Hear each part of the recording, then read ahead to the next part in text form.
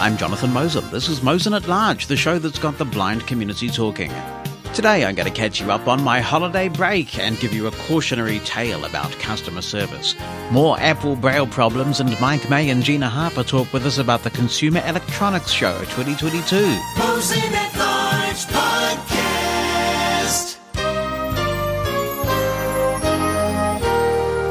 Welcome. It is a very relaxed, a bit sunburned, but invigorated Jonathan back with you for 2022, and I'm so glad that you are back with us. I hope you had a great break, whether it was summer or winter where you are. When I was a kid and I would come back from those seemingly endless long summer holidays, we would go through this ritual of talking about what we did in our holidays, particularly when we were younger. Primary school kids. And I don't know whether that's a universal thing. I'm not sure if it's something that just happens in New Zealand or not, but I do feel compelled to talk a bit more, to do a bit more solo stuff than normal on this first episode for 2022 to tell you about some of the things that I got up to. The most important thing, of course, was my son David's wedding. And I know that some people have been listening to me for so long that they remember when David was born. And in fact, by the time he was born in 2000, I was doing ACB radio, and I got so many wonderful messages congratulating us on David's birth. It was really special. Now he's all married. I don't know where that time went, but it was a very special day. They opted for an outdoor wedding. Ouch! It was a scorcher out there. It was about 28 degrees Celsius. That's pretty warm when you're out there on a hot day anyway. And Bonnie was making this point to me. She said most people in America would think that 28 degrees Celsius is not that hot, but it's one of the hottest days that she can recall. And one of the reasons for that is, I think, that the hole above us in the ozone layer really means that heat comes through and you do get very burned. And I've got fair skin, so I've still got a bit of sunburn from last weekend's wedding to remember the wedding by. And while we were waiting for Joanna to turn up, I was tracking her arrival on the Find My app, which is not something that you used to be able to do in weddings of old. And Bonnie kept saying to me, "Where is she? Where is she?" But eventually I had to stop doing that. And the reason why I had to stop doing it was because I got a prompt that I have never seen on my iPhone before. It came up and it said, you can't use your iPhone until it's cooled down. And the only button on the screen was an emergency calls button. I guess it decided that if you really need to call emergency services, it was going to try. I had also a repeat of the experience that I had 4 years ago when my oldest daughter Heidi got married, where my Apple Watch pinged me and said, "You've got a high heart rate for somebody who's just sitting there. Is everything okay?" Part of that was the heat, and part of it's the emotion. It was a very beautiful ceremony. And when one of your kids gets married, that's a pretty big occasion, isn't it? So it was memorable. There were one or two tech glitches. They were trying to use OBS to stream the ceremony out to YouTube, and they had a few connectivity issues because we were out in the back of Beyond a little bit at a beautiful old homestead where the wedding took place. But nobody cares about that. All that people remember is that it was a wonderful ceremony. We had a great wedding reception, where, of course, I gave a wee speech, and a fun party game ensued. It turned out that I have, for a reason that I will elucidate on at great length in a moment, changed cellular networks. And the network that I'm now on, Vodafone New Zealand, was the only network to offer 5G in Wanganui, where the wedding was taking place. So we had geeks at my table representing all of the three major cellular carriers. I mean, there are quite a few virtual network operators in New Zealand, but there are three carriers that maintain physical cell towers. So just for fun, and while we were waiting for the food to arrive and the speeches to start and that sort of thing, we were just sitting there chatting away, and I said, "Let's play a tech game." So we had Henry the Wonder son-in-law on 2 degrees, for those familiar with New Zealand carriers. We had my spotty nephew Anthony on Spark, and Bonnie and me on Vodafone. And so we were doing these speed tests, and Bonnie and I were getting 560 megabits down or something really nice like that. And there were these guys getting like 20, 30 megabits down. It was fun. So there you go. That's how we fill in our time while we wait for things to happen at the wedding. But it was a very special time, and it's great to have them both married. It's wonderful to have such a special person added to the Mosen family. In terms of the rest of my break, well, it definitely had phases to it. I think it's fair to say that it took me a while to slow down and to stop and to get into holiday mode. Part of the reason for that was a really disappointing experience that occurred just at the end of last year. As we've mentioned on this podcast, the New Zealand government is going ahead and creating a ministry for disabled people. This is something that disabled people in New Zealand have been calling for a long time, and essentially it gives disabled people their own ministry and doesn't lump us in with health and other social security issues. It is a really important public policy outcome. And as part of that process, the government has established a unit to help with the transition and the creation of this new ministry. The ministry itself is due to begin on the 1st of July. And the result of that process is that they have appointed a non-disabled person to head that transition unit. And as you can appreciate, that's quite a controversial and a very disappointing decision for many disabled people who really felt that this was a chance to turn the page, that disabled people would be running their own destiny. The backlash, including from me, has been pretty intense. And I think if there's one silver lining to this cloud, it is that government has received the message loud and clear that if they don't appoint a disabled person to the chief executive role when the ministry is established, there really is going to be significant political fallout from that. But it's such a shame that there are qualified disabled people out there who could do that role, who were not given the chance to do it. And it's true that everybody needs support. Nobody can do every aspect of that role perfectly, but I think the key thing is that lived experience is something that you can't teach.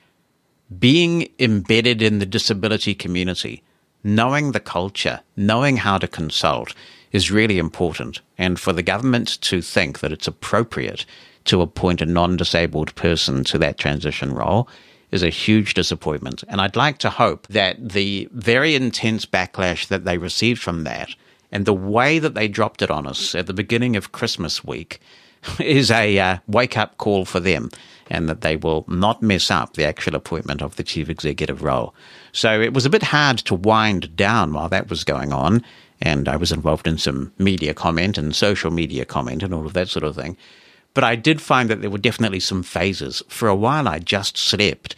And I think whether you're in leadership or not, but particularly if you're in a leadership role, having gone through a couple of years of this pandemic and the twists and turns and just trying to navigate an organization through that, it is mentally draining.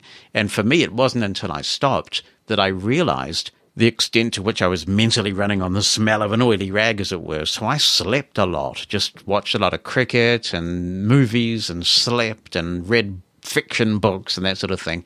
And then by the middle of January, I was starting to come out of that and getting quite creative. And as a result of that, we do have quite a few changes at Mushroom FM. Mushroom FM plays 4 decades of Magic Mushroom memories from the 50s through the 80s. It is staffed in the main by blind and low vision broadcasters. Most people listening to this show will be familiar with it. And there is a significantly expanded music library now from those 4 decades, so much more variety. We also have an Amazon thing, Soup Drinker, a thing, skill, for both Mushroom FM and our sister station, Mushroom Escape, which plays old-time radio material. These skills are available in all of the Amazon English marketplaces. So from memory, that is Australia and New Zealand, Canada, the United States, Great Britain, and India. And the way to do it is just say to your soup drinker, enable Mushroom FM or enable Mushroom Escape. Now, what we've found is that the linguistic tolerance of some of these stores differs. So in some stores, you may need to say enable Mushroom FM skill or enable Mushroom Escape skill.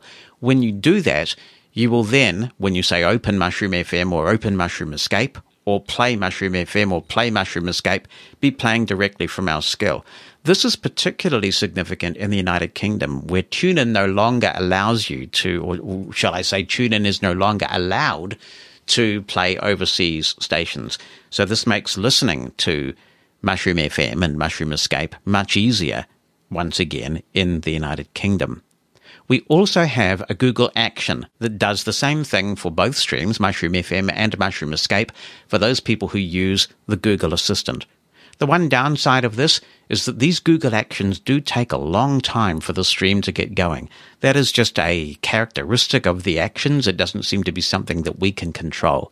But to get it going, all you have to do is say, H-E-Y, Google, ask Mushroom Escape to play, or ask Mushroom FM to play, and it will do it. So we hope that you'll give Mushroom FM a fresh listen, and Mushroom Escape for that matter. The skills and the actions are now live in the stores, and we've had some great feedback on that. Be the first to know what's coming in the next episode of Mosen at Large. Opt into the Mosen media list and receive a brief email on what's coming, so you can get your contribution in ahead of the show. You can stop receiving emails anytime. To join, send a blank email to media-subscribe@mosen.org. That's media-subscribe@mosen.org. Stay in the know with Mosen at Large. I hope if you were celebrating that you had a wonderful Christmas. We had a great one. We headed down to Invercargill, which is way down the bottom of the South Island. And my son David and his now wife, but then fiancée Joanna, are there. They've bought a house there. And my youngest daughter Nicola is there as well. She's just graduated with her diploma in fashion design. And she's flatting with them as well, which is hilarious, really, because my older two were always BFFs. They were always good buddies. But the younger two, David and Nicola, when they were kids, they kind of fought like cats and dogs. But now they're just BFFs as well. So that's a beautiful finale or something like that. Long may it continue. So we headed down there to Invercargill. It was great.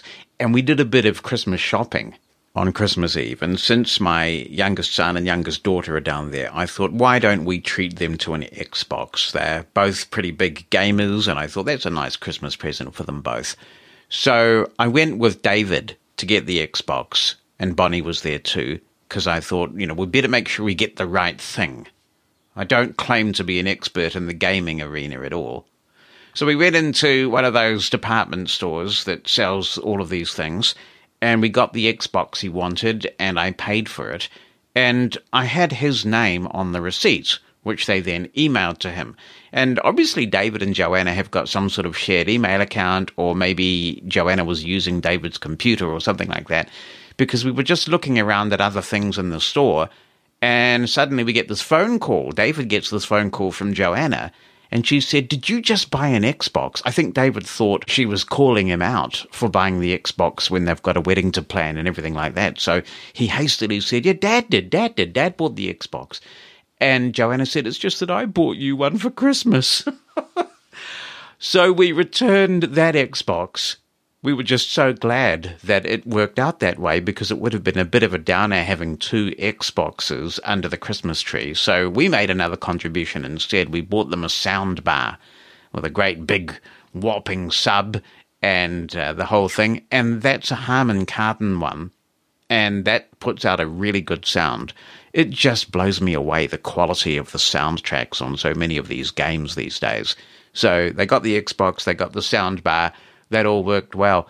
Also, I bought Bonnie an iPhone 13 Pro Max, and this is the second time in our relationship that she has had a newer phone than me. I skipped the iPhone 5, so when Bonnie and I got together, she was running an iPhone 5, and I was still running the iPhone 4S. But since I have the iPhone 12, I didn't really see any particular merit in upgrading to the 13.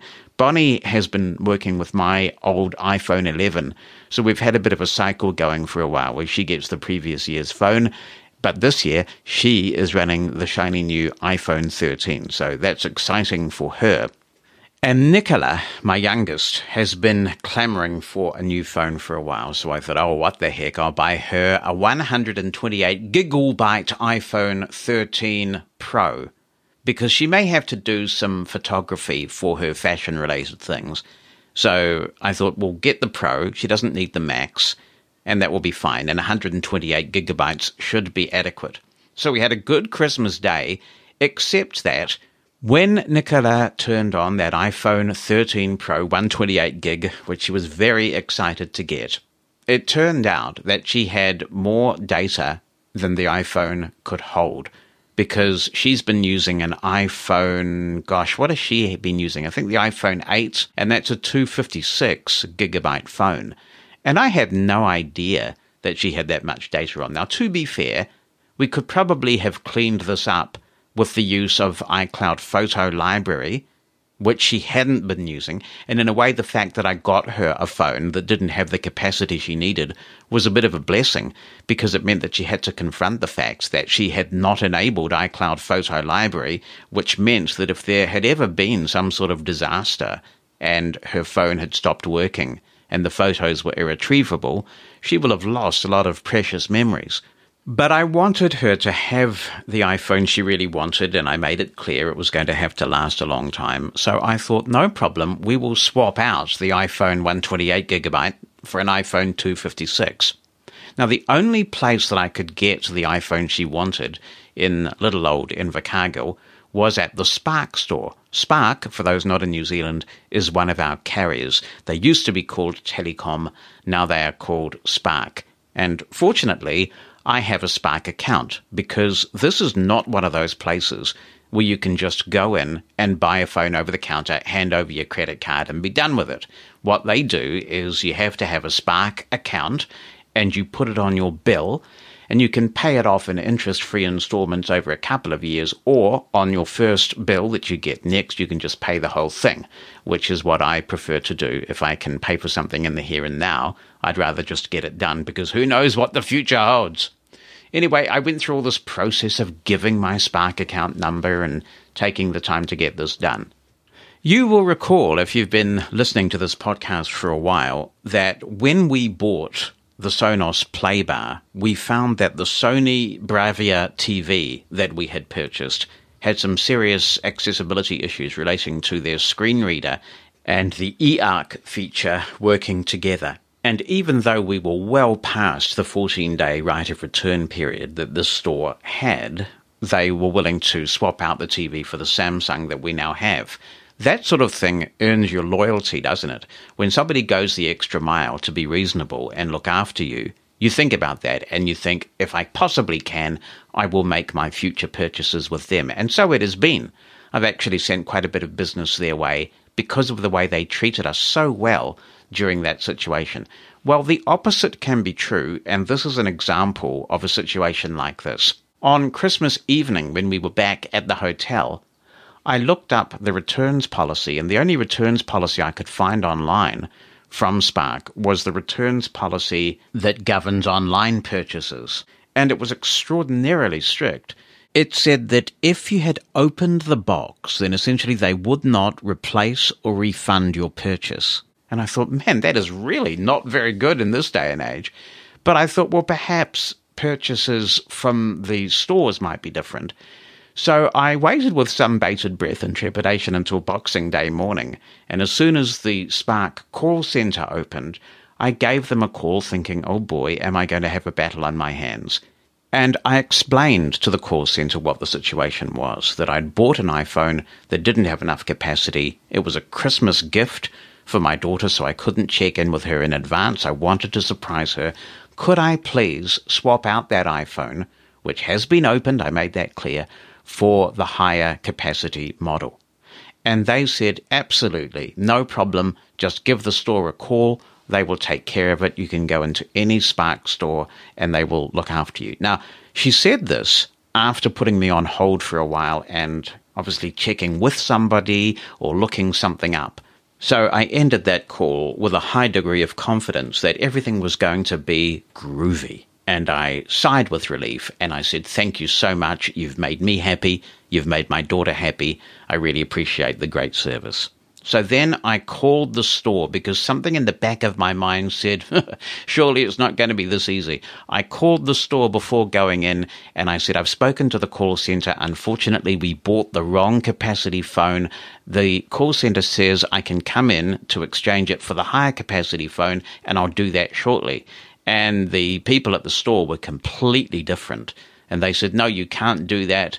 If it's been opened, we can't take it back. And I said, hang on, if I'd have bought this from Apple or any number of other stores, I can return that within 14 or maybe 30 days, depending on the company, and as long as the items are in good shape, I can get a refund or an exchange. And they said, well, that's not how it works here. And I said, but the call centre told me I could do this. And they said, well, we don't know why that's the case, but you can't. They were absolutely immovable. But I kept my cool and tried to be reasonable, reason with them. And eventually they said, look, we'll talk to the manager and the manager will do some asking around and we'll call you back. To be honest, I didn't have a high degree of confidence that I would get a call back. I called the call centre back and I said, the call centre's telling me one thing and your local store is telling me another thing. What's true? And they put me on hold again and they said, the store is correct. You can't take this product back. And I said to them, well, somebody previously told me the opposite, and they said, well, we don't know why. So again, I did my advocacy, and I said, listen, this is just completely unreasonable. Why is your policy so strict when so many other companies just want to make it right for the customer? And I did make the point that I have been a customer with Spark on and off for a long time, and I'm on at the moment, or I was on at the moment. We have quite a few mobiles and other things with Spark, and I made the point that this is really giving me a sour taste to do with the company. Is it really worth holding out on me like this when I have other choices? So they said they would also contact me. While I was on that call with the call centre, I got the beep beep of the call waiting. And so I ended that call, I checked my voicemail. It was the store actually calling back, and I called them back and they said, was the iPhone switched on?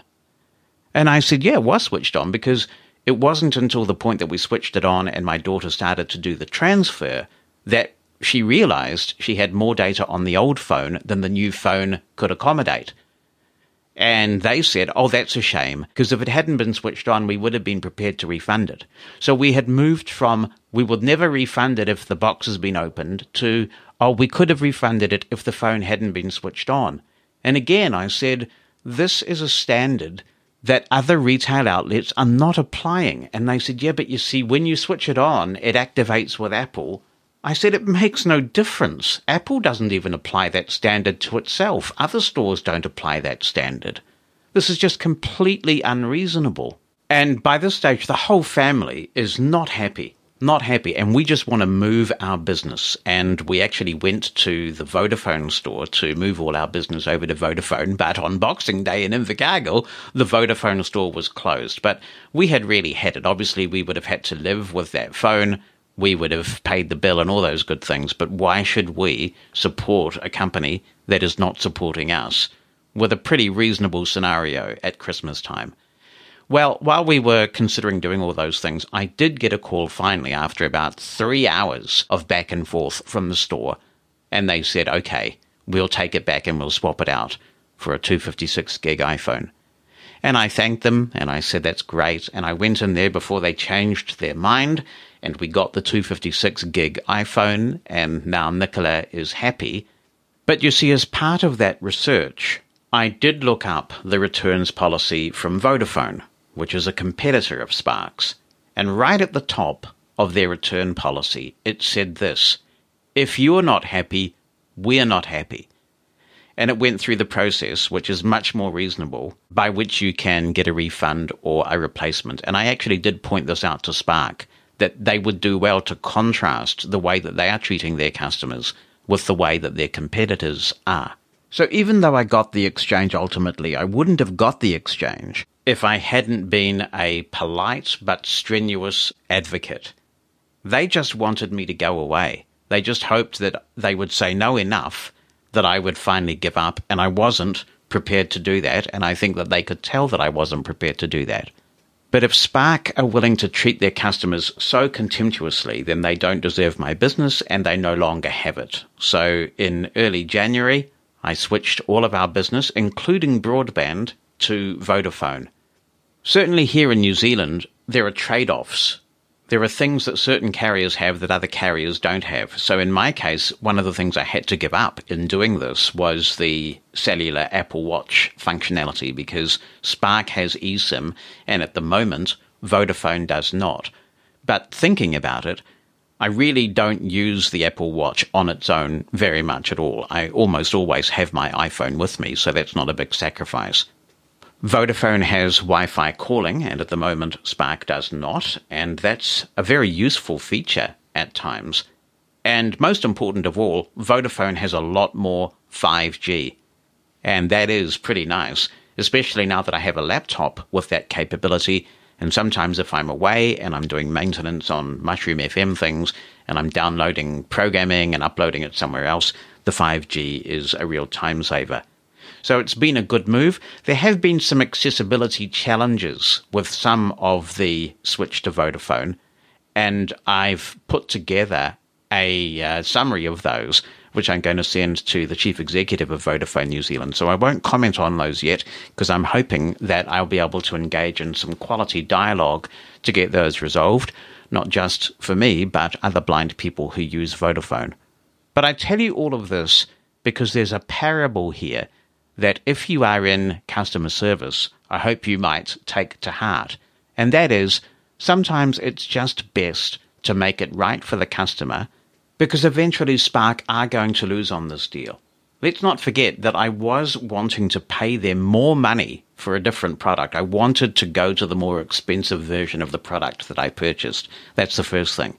The second thing is that they will now not be getting the business from my family that they were getting, and so eventually they are going to lose on this deal.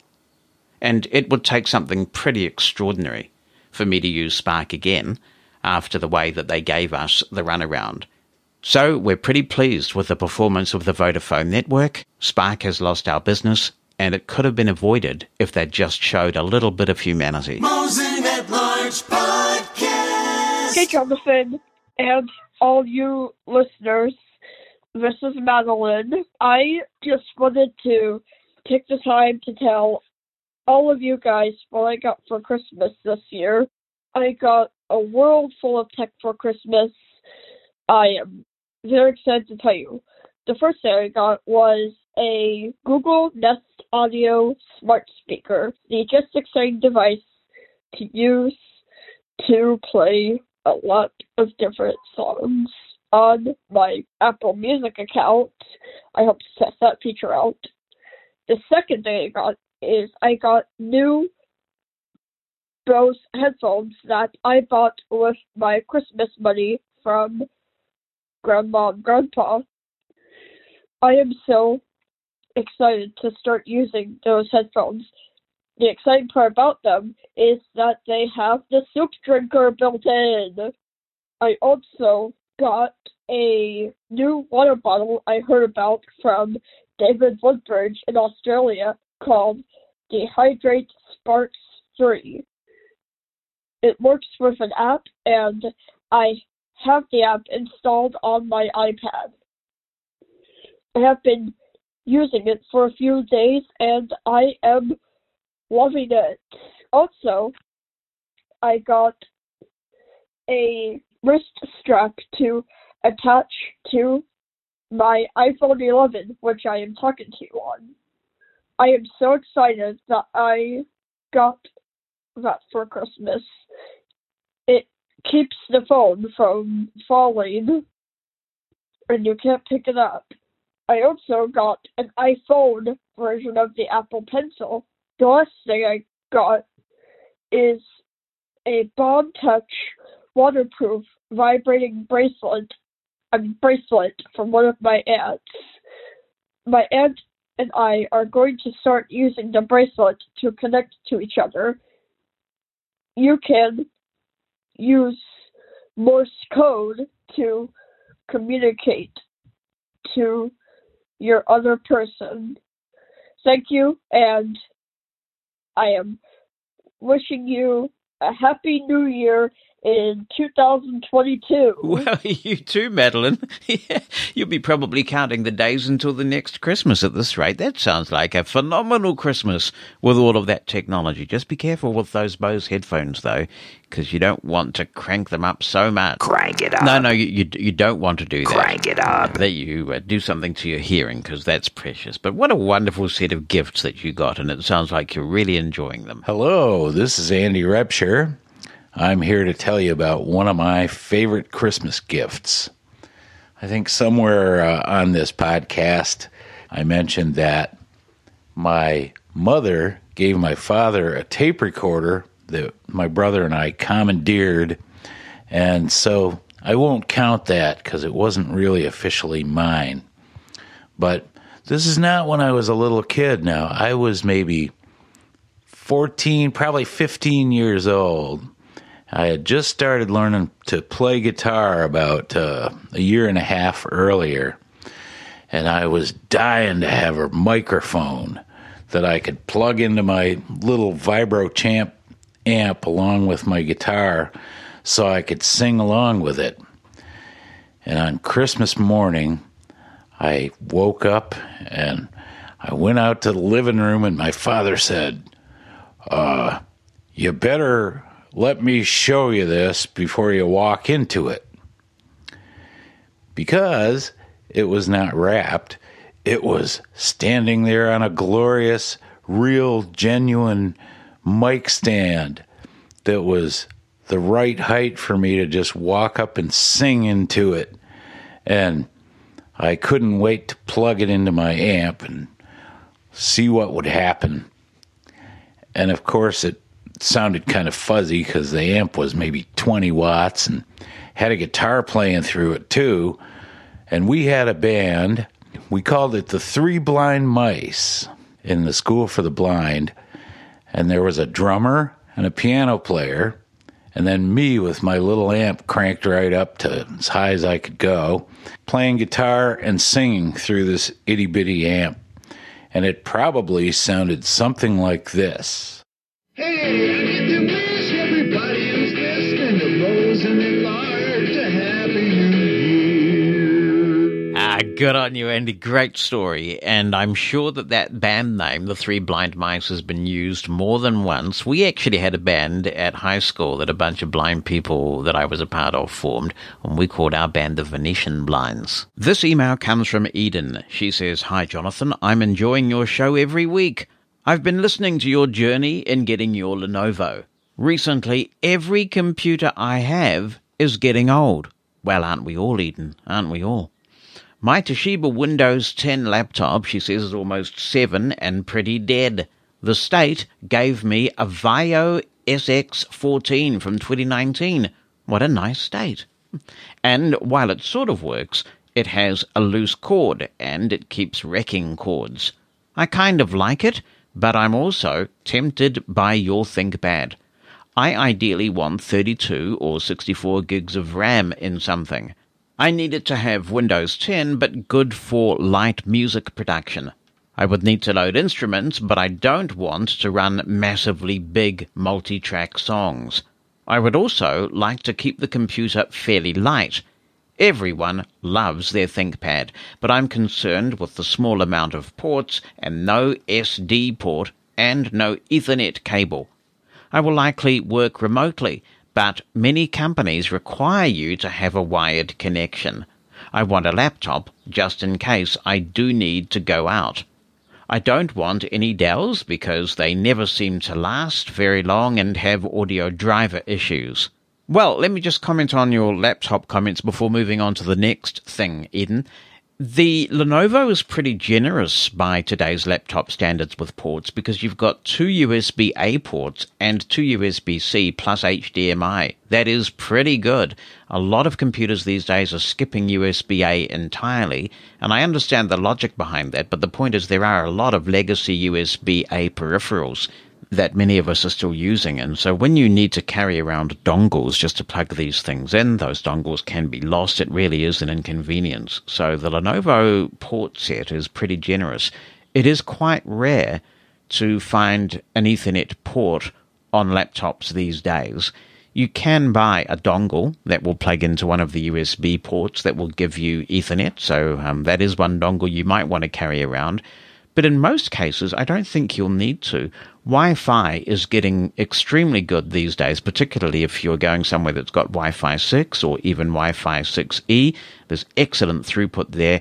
And I do a bit of travel myself, and what I find is that when you go to a business, they're happy to type the Wi-Fi key in for you, or they may have guest access that they will let you connect to. So lack of Ethernet I don't think is a serious problem, but you can get that dongle if you need to. So I think you'd be very happy with the ThinkPad, particularly given the keyboard and the lightness of it, and the fact that you can get 32 gigs at least. I'm not sure if you can go up to 64 on those or not.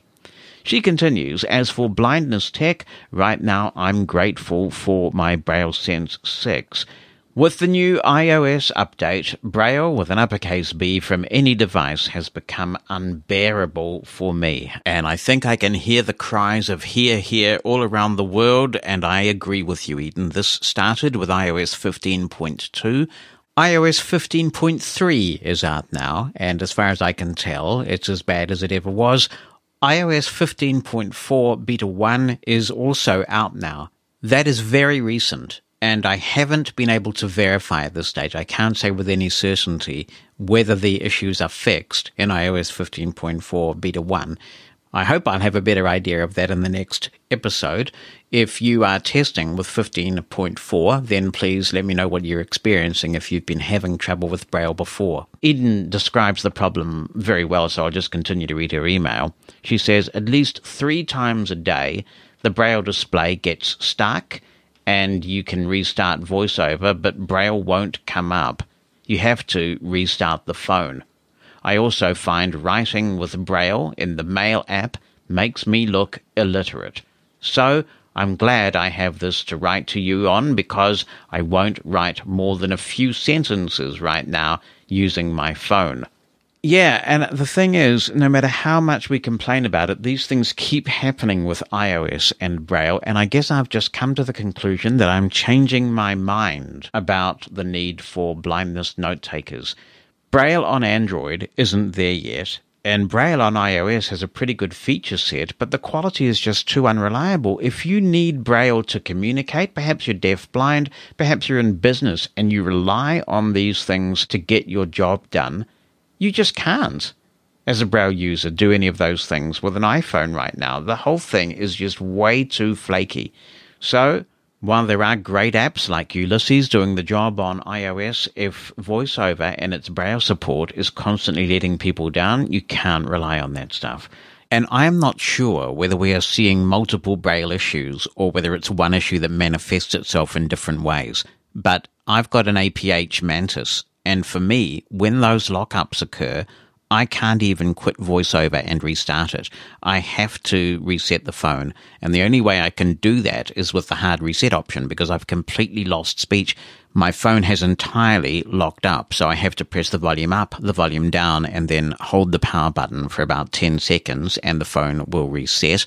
I've even had it over the last couple of days just spontaneously lock up, possibly when I've switched to the iPhone in the Mantis for the first time, and I don't realize that my phone has locked up until I grab it and try and make a call or check notifications or something, and find that the phone has been locked up for some time, and I have to do that reset thing, and then I get a whole flurry of notifications. And as somebody who needs to be contactable, that really is a huge concern. Now, I am told that if you turn your alerts off, this may improve the issue somewhat. I've tried this, and I am still getting some lockups. There are also those focus issues when you're trying to compose an email that Eden refers to. It doesn't make that go away. And the thing is, that's only a temporary workaround rather than a fix, because if, like me, you often use your iPhone as a Braille-only device, so you mute your speech, if you turn those alerts off, it means that you can't get at the text of notifications as they're coming in, which will flash up on your Braille display when those alerts are on. Eden also says, I also love my Braille Sense 6 because first letter navigation is your friend. I do wish they had movement commands in the third-party apps, though. Anyhow, take care of yourself, says Eden, wishing you and the rest of your family a happy start to your new year. Thank you so much, Eden, and the same to you. Tristan Clare is writing in on the Apple issue, and she is saying that she's having issues with Braille screen input, which, knocking on the wood, I actually have not had. So Tristan writes, Hi Jonathan, I too have been experiencing the bug where my phone locks up after I send a message using Braille screen input. One day it happened 10 times in a row. I got so sick of soft resetting my phone that I returned it to factory settings in the hope that it was a setting that was the problem. Alas, the time spent reconfiguring my phone back to how I like it was wasted because the bug still persisted. I do seem to have hit on a workaround that has significantly reduced the frequency of these phone freezes. I'm passing it on in the hope that it will help your listeners. If you want to stop your phone from freezing every time you send a message using BSI, do the following. Take a new line when you finish your message. Do it in BSI before you turn the rotor to get back to the regular keyboard. Then send your message as usual. For some reason, having the extra line space at the end of the message seems to ensure that the phone won't get stuck in the message box, which is how it looks visually when my phone freezes on a message. I haven't done proper accessibility tests to verify this, but I'm pretty sure if I forget to take a new line at the end of this message, I'll have to do the whole volume up, volume down, then hold in the power button maneuver that I've become really skilled at lately. Hope that helps. Really looking forward to having your podcast back in my ears again. Thank you, Tristan. I'm so sorry to hear that you're having that Braille screen input problem. I really don't want that added to my list of woes because so far I have not seen that one. If you have seen that one, of course, get in touch and let us know. Let's go to the UK. Ian Lackey says, "Hello, Jonathan. I thought that as you were going to be talking about Braille and Apple, I would throw in my observations. On updating to iOS 15.2, I found that on occasion I was getting lockups, which not only caused the display to freeze, but also necessitated a hard reset of my iPhone. I was able to get round this by turning off Braille announcements in VoiceOver. Now that I have updated to the latest OS, I have encountered another problem. When panning right or left within an element, the Braille on the display does not change until a new element is entered. However, when speech is switched on and off, the expected value appears on the Braille display. It seems that when this happens, the panning actually has happened, but the signal to change the Braille on the display is not being sent until speech is toggled. I have seen this behavior on both Focus and Brailliant displays. This surely needs to be fixed soon, as it makes continuous reading a real pain." Michael Forzano writes, "Hi Jonathan, I've been experiencing the lockup issue you mentioned with my Focus 40 Blue display. But aside from that, Braille, specifically typing Braille from a display, has been broken for me for years. I'm a fast typist, and like many, I'm sure, prefer to Braille in Grade 2, or now UEB. For several major versions of iOS now, the translation engine has just been unable to keep up. If I type out a sentence, it takes literally over a minute for the words to be entered on the display, and during that time, my phone is completely locked up. Anyway, thanks for bringing up this issue. Hopefully, this gives it some much-needed attention and motivates folks to contact Apple Accessibility. Maybe, if enough of us reach out, they will finally take it seriously." Mike, I wish I believed that were true. There seems to be some sort of weird disconnect that I don't fully comprehend between when you email Apple Accessibility and whether something actually gets through to a developer who can fix what's broken. We've had people make this point on the podcast before. You can file bug reports with Apple until you're blue in the face. It's really time-consuming. People have, in good faith, because they fundamentally appreciate what Apple has done, spent a lot of time filing bugs, and nothing happens. And I get, as a former product manager, that you have to prioritize bugs. All software has bugs, but when you leave something as fundamental as this broken, as you go in from a 15.2 to a 15.3 release, and you've got deaf-blind people in particular, for whom there's no other option, I just have to believe that there's some sort of systemic issue going on here. Because I believe that developers at Apple really do care about the difference that they make in people's lives. So something is broken. There's got to be some systemic failure somewhere in process. But anyway, that's not our problem. Our problem is that it needs to be fixed. Regarding your point about input, this is one of the reasons why I bought the APH Mantis, actually, because I can now type in with a QWERTY keyboard, and that way I have contracted UEB Braille on my Braille display, but I'm just using a regular Bluetooth QWERTY keyboard, and I really find that that has made a big difference. So I think that sales of Mantis actually benefits from those Braille anomalies, and you are right, they have been around for a long time now. It's Tim in het Veld from the Netherlands with the first episode of Tim's New Hearing Aids.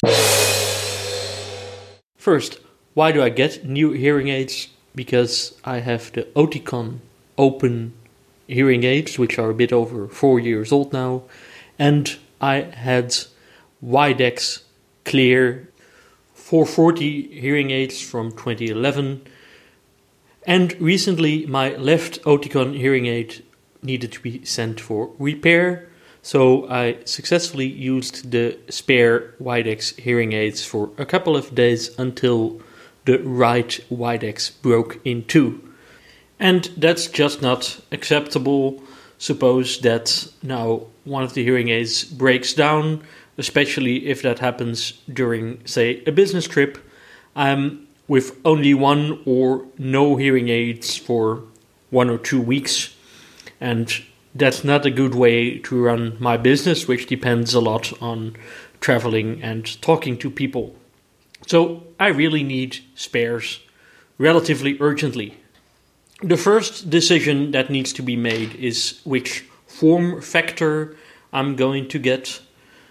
And that's going to be, again, the behind the ear model, like my Oticon and Widex hearing aids.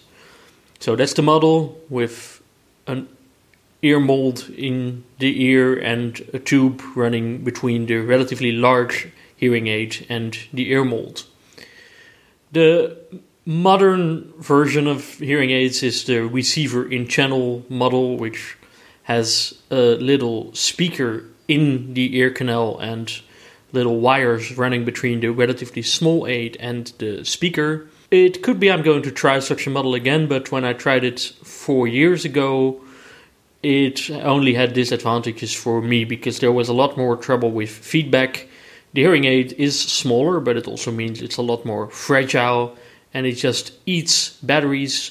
I found the connection to the phone very much worse than with the behind the ear models.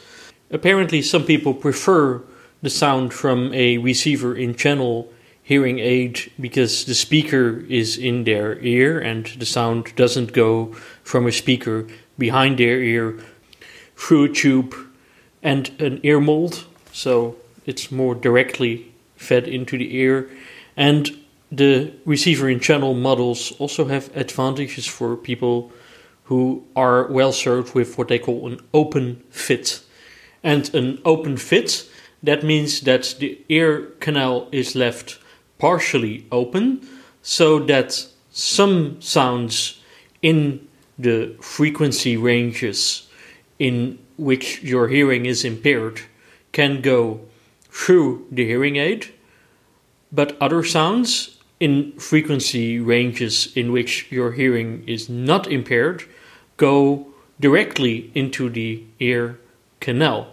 But because my hearing loss is rather profound, I am better served with a closed fit, which means you close off the entire ear canal so all sounds go through the hearing aids.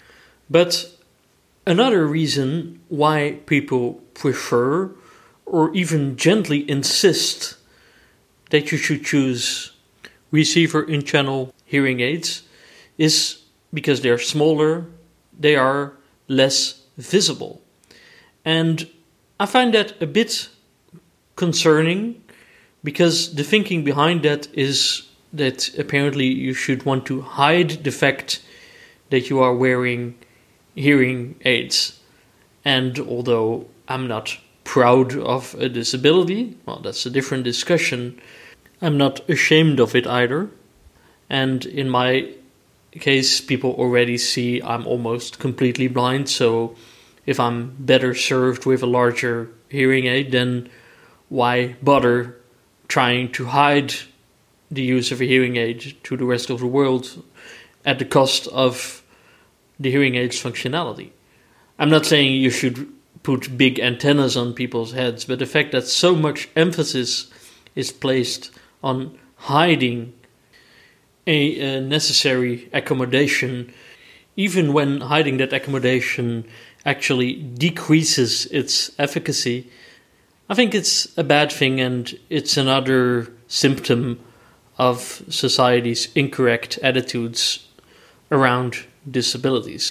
That's it for today. In the next episode of the Tim's New Hearing Aid series, I will talk about rechargeable versus disposable hearing aid battery options, and I will share my experiences with the first hearing aids that I'm currently testing, which are from the brand Signia.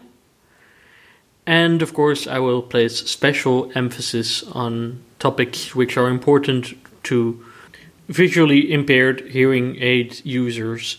So, how does the hearing aid work together with an iPhone running VoiceOver? And how does the hearing aid perform in terms of sound localization and using it while on the move? Oh, I thought you were going to say on the moon for a while, Tim, and I thought that would be exciting if you used your hearing aids on the moon. Thank you. I'm looking forward to some more in this series. I haven't been through this exercise since 2019, and I did document some of my findings. You can still get to that blog post at mosen.org/nowhearthis2019, or one word. And I did try a receiver in the canal aid, and that was the Widex one at the time. And I must say the sound, particularly from their TV adapter product, was amazing. It really did sound like I was wearing good quality earbuds within the constraints of my hearing impairment. As I documented in that 2019 post, the software for the Widex aid was terribly inaccessible. And one of the problems that I've had over the years is that it's actually quite hard to get past the local regional reps for these hearing aid companies and have some dialogue with the people who develop them. I didn't stick with the Widex aids partly because of the accessibility problems of their app. They were nowhere near as reliable at that time, and 3 years was a long time in hearing aid technology. With the iPhone, there was a lot of breakup, it was really bad, and the Oticons were just so much better at the time. And the other area where we got stuck with the Widex was that I really do make extensive use of this direct audio input technology that some hearing aids have and some hearing aids do not. And I'm connected, for example, to my mixer with a cable going directly into my hearing aids at the moment. And the Widex aids, which were receiver in the canal and therefore smaller, did not have that option, and I think the fact that they are receiver in the canal is part of the reason for that. There's less space to pack technology into them. So for a raft of reasons, the Oticon Open S1 was just a very good fit for me, and they are traditional behind-the-ear aids, and I do have the direct audio input, and they're pretty robust in terms of compatibility with the iPhone. In fact, I have seen examples where there's been some sort of weird breakage with iOS, where the Oticon aids just kept on soldiering on without any problem at all, and many other hearing aid manufacturers experienced problems. So I'm not sure when I will get the opportunity to do a renewal of my hearing aid technology, but it's a big life decision, isn't it? So I'll be interested to see how you get on and what you eventually choose, because you've got the Oticons that's one generation before my current ones. So we'll see, I guess, whether you stick with Oticon or go to another manufacturer and what your reasoning is. What's on your mind? Send an email with a recording of your voice or just write it down. Jonathan@mushroomfm.com. That's JONATHAN@mushroomfm.com. Or phone our listener line. The number in the United States is 864-60-MOSEN. That's 864-60-66736.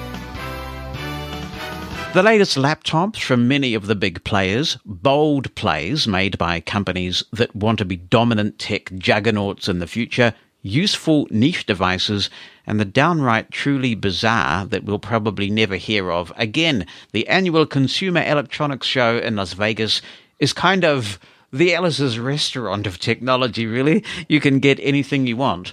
Mike May and Gina Harper attended CES, so let's geek out and talk about some of the products that caught their attention. Welcome to you both. It's great to have you on the podcast. Oh, it's great to be on, Jonathan. Thanks. So, Mike, you've been to CES before. I know it's a regular pilgrimage for you. This show was affected by the pandemic, with many of the big players pulling out at the last minute, really. I suppose on the one hand that was a disappointment, but on the other, the significantly lower attendance might have made it, a bit easier to navigate, possibly? Oh, there was lots of benefits. I saw an article yesterday that said they estimated 40,000 attendees, which is about a quarter of what would normally be there. And it also mentioned something like little people, big noise. And so for a lot of smaller to medium companies, you had a chance to get more visibility. You got the limelight because all the big boys weren't there. A good chance for them to shine. Was it your first CES, Gina? Yes, it was my first CES. So I'm usually working my day job, and I went this year so I could write an article for Access World for AFB, the American Foundation for the Blind. So I went as a reporter on their behalf. And what did you think? I thought it was amazing, and I did quiz Mike a lot on how to approach it, what kind of notes did I want to take, how was it set up.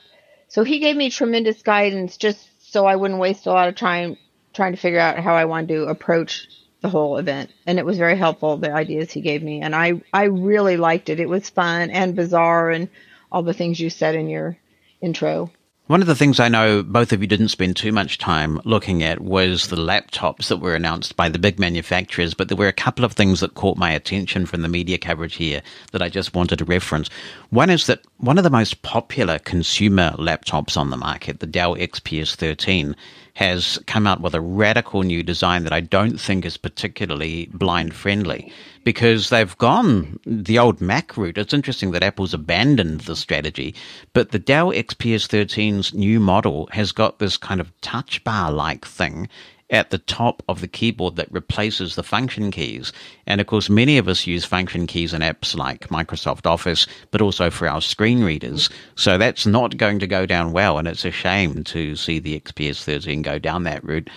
Also, there's a lot of new offerings from HP. They've redesigned their Dragonfly Elite product, which is their premium business laptop, and Lenovo has come out with the 10th generation of the ThinkPad, and I only bought the 9th generation the previous month. So what can you do?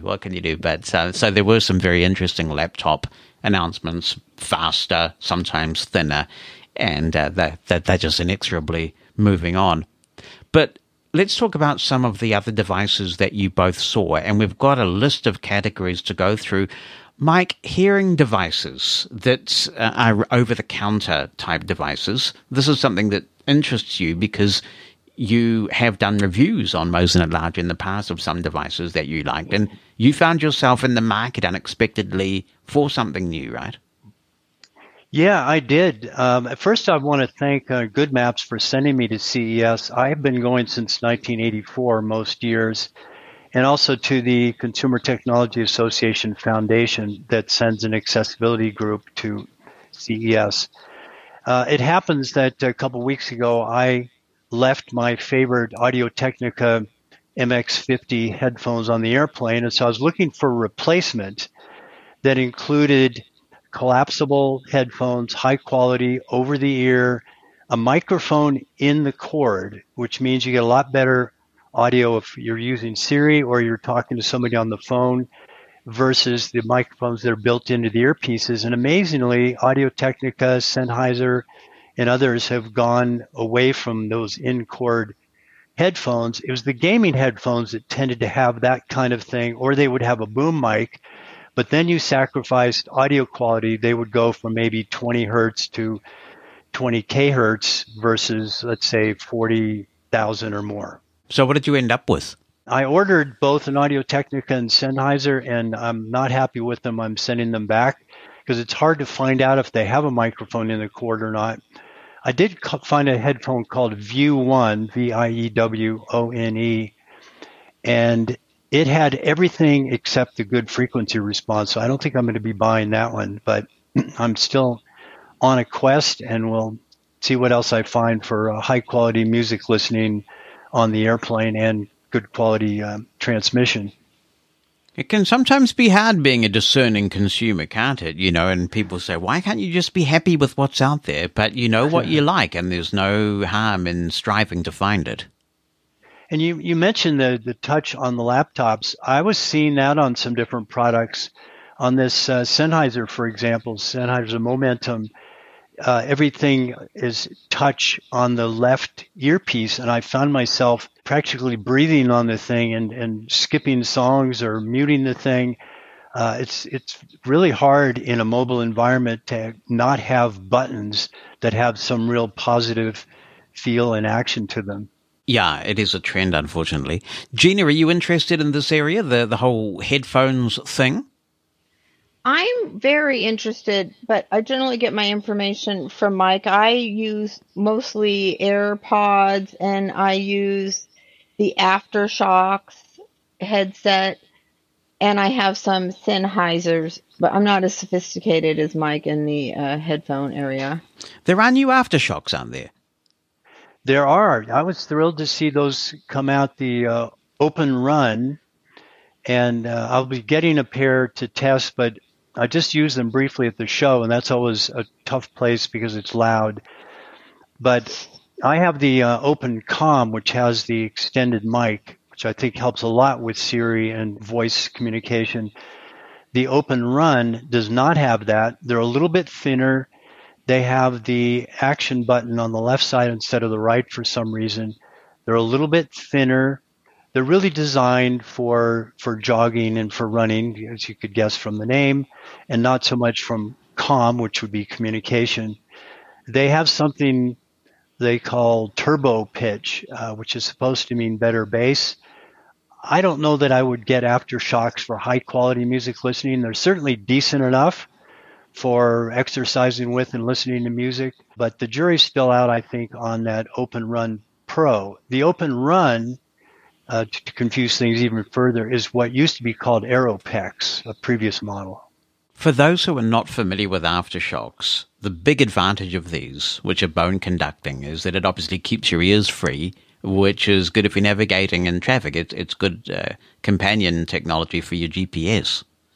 I wanted to add that my experience with Aftershocks is, for me, the Open Comm, open communication model drastically increased my ability to hear the speaker, and they fit better on my head, or the bone part that's kind of on your cheek, and the microphone is a huge benefit. To me, they were just greatly improved over any other Aftershocks that I've used before. Yeah, there were some knockoff models too. I've seen them at CES before, and they're, of course, much cheaper.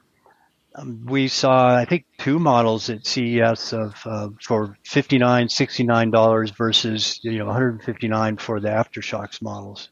One of the things that I noticed when I played with Aftershocks, and it was some time ago, because with my hearing impairment, they're not really viable, but the original Aftershocks were very uncomfortable. Has that improved any?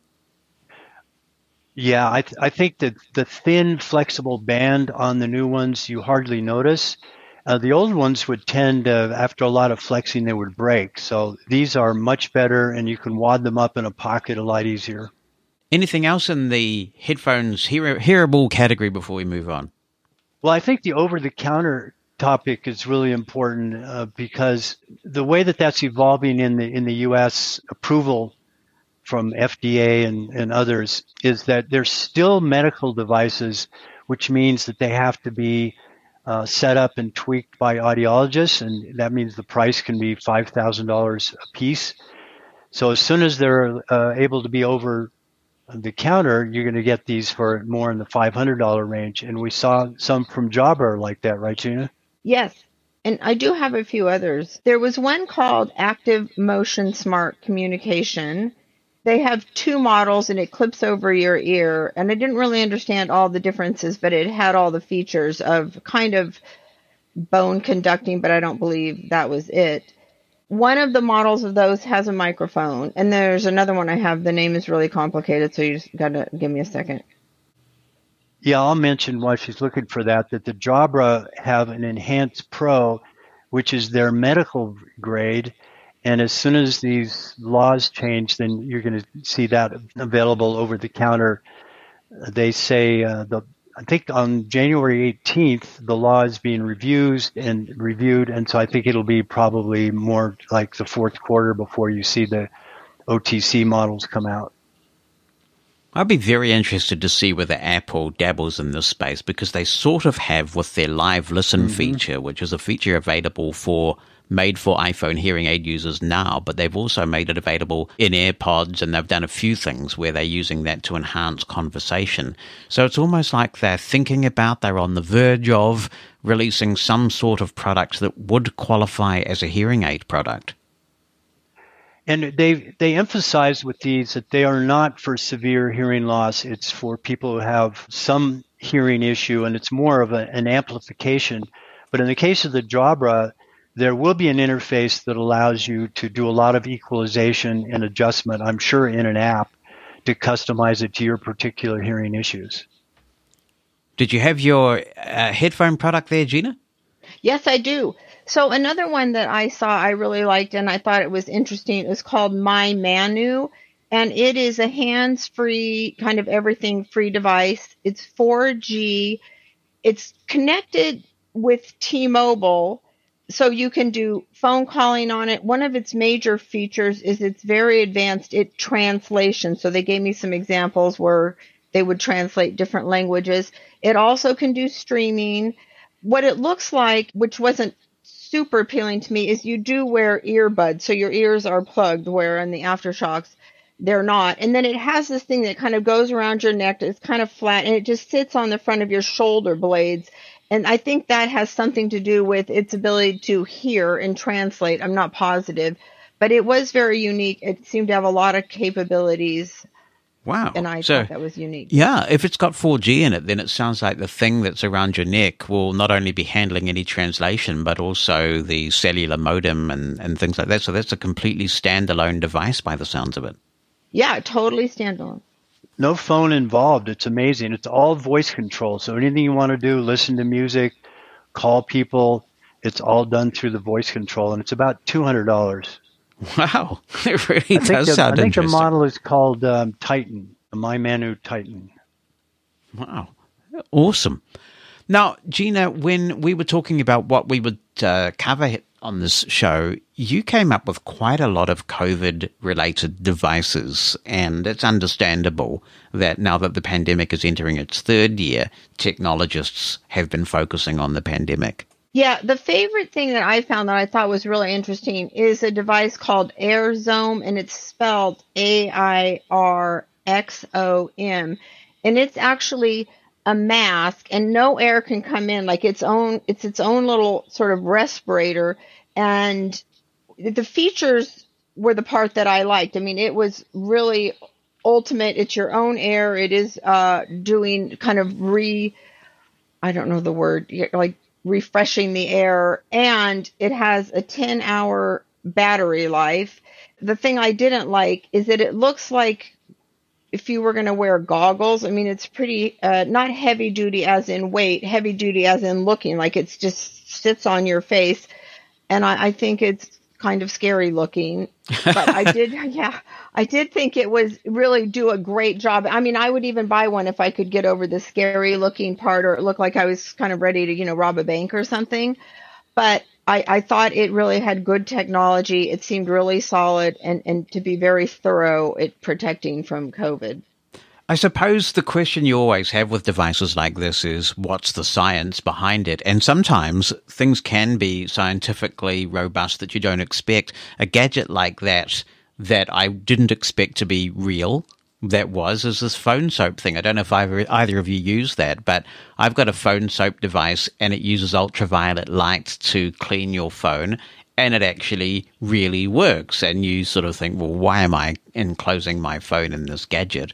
But the science is there. So how do you know, I guess, as a consumer, that a device that purports to protect you against COVID-19 actually does what it says it does?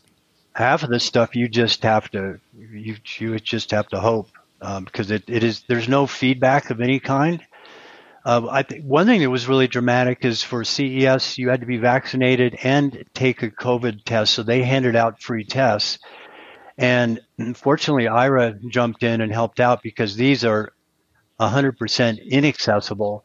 You've got to put 6 drops into a little teeny hole. So we did that, but it really made me go out on the floor looking for COVID tests that would be accessible. And there was one company called Grapheal, GRAPHEAL.com, and they had a little test card that had a chip in it that connects to your phone, which of course connects to an app.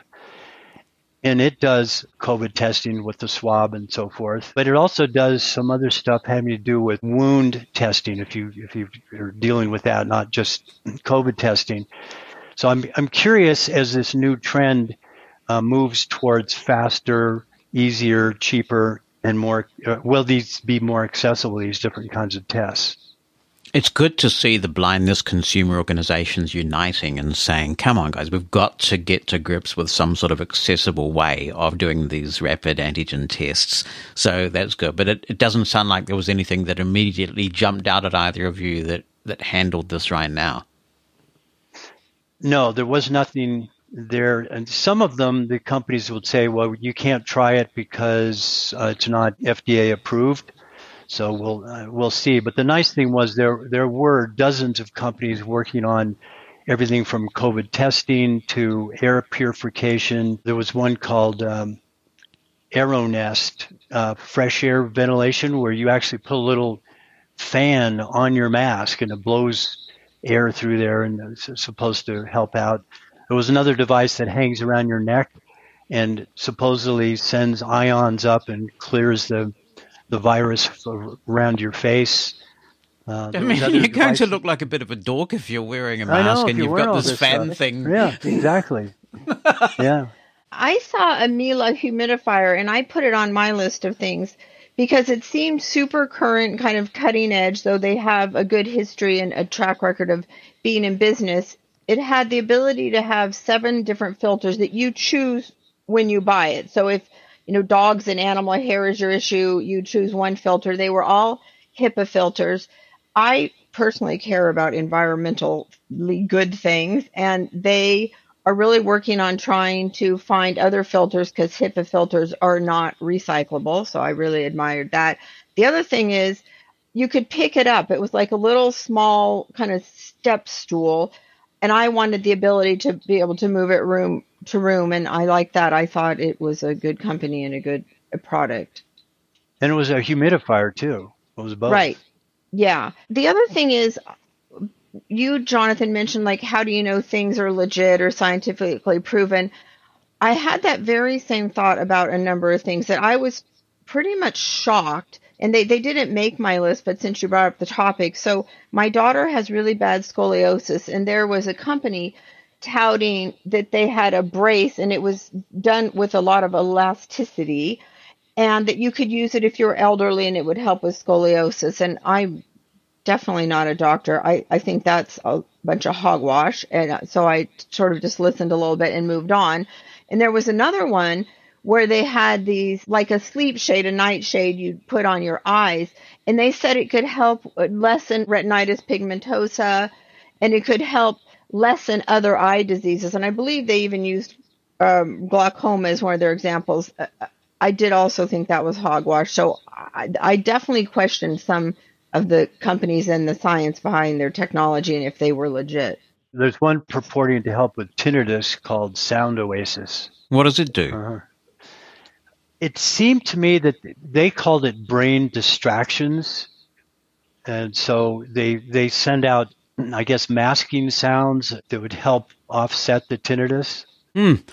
My initial thought about that is, how does it differ from some of the features that are built into mobile operating systems now? For example, in iOS 15, you've got a bunch of noises you can turn on when you're wearing made-for-iPhone hearing aids that do exactly that. They provide background noise that mask the tinnitus. Yeah, one of the things that I always look at least in the last 10 years at CES, is how accessible the apps are.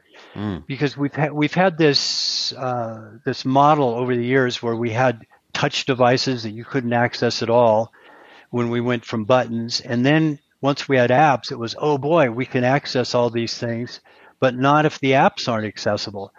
So, for example, those Sennheiser headphones I tested, they have a great app, just like Bose has an app for some of their headphones. But the Sennheiser app, a lot of the things are not at all accessible. So it's the good news, bad news.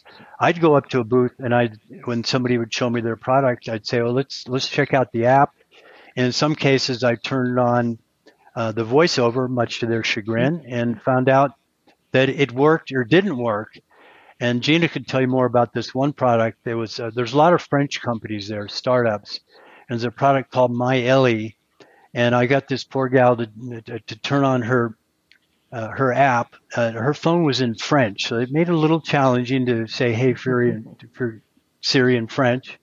But I got it turned on, and it seemed like the buttons were not just saying button, they were actually talking. But it was kind of a cool product.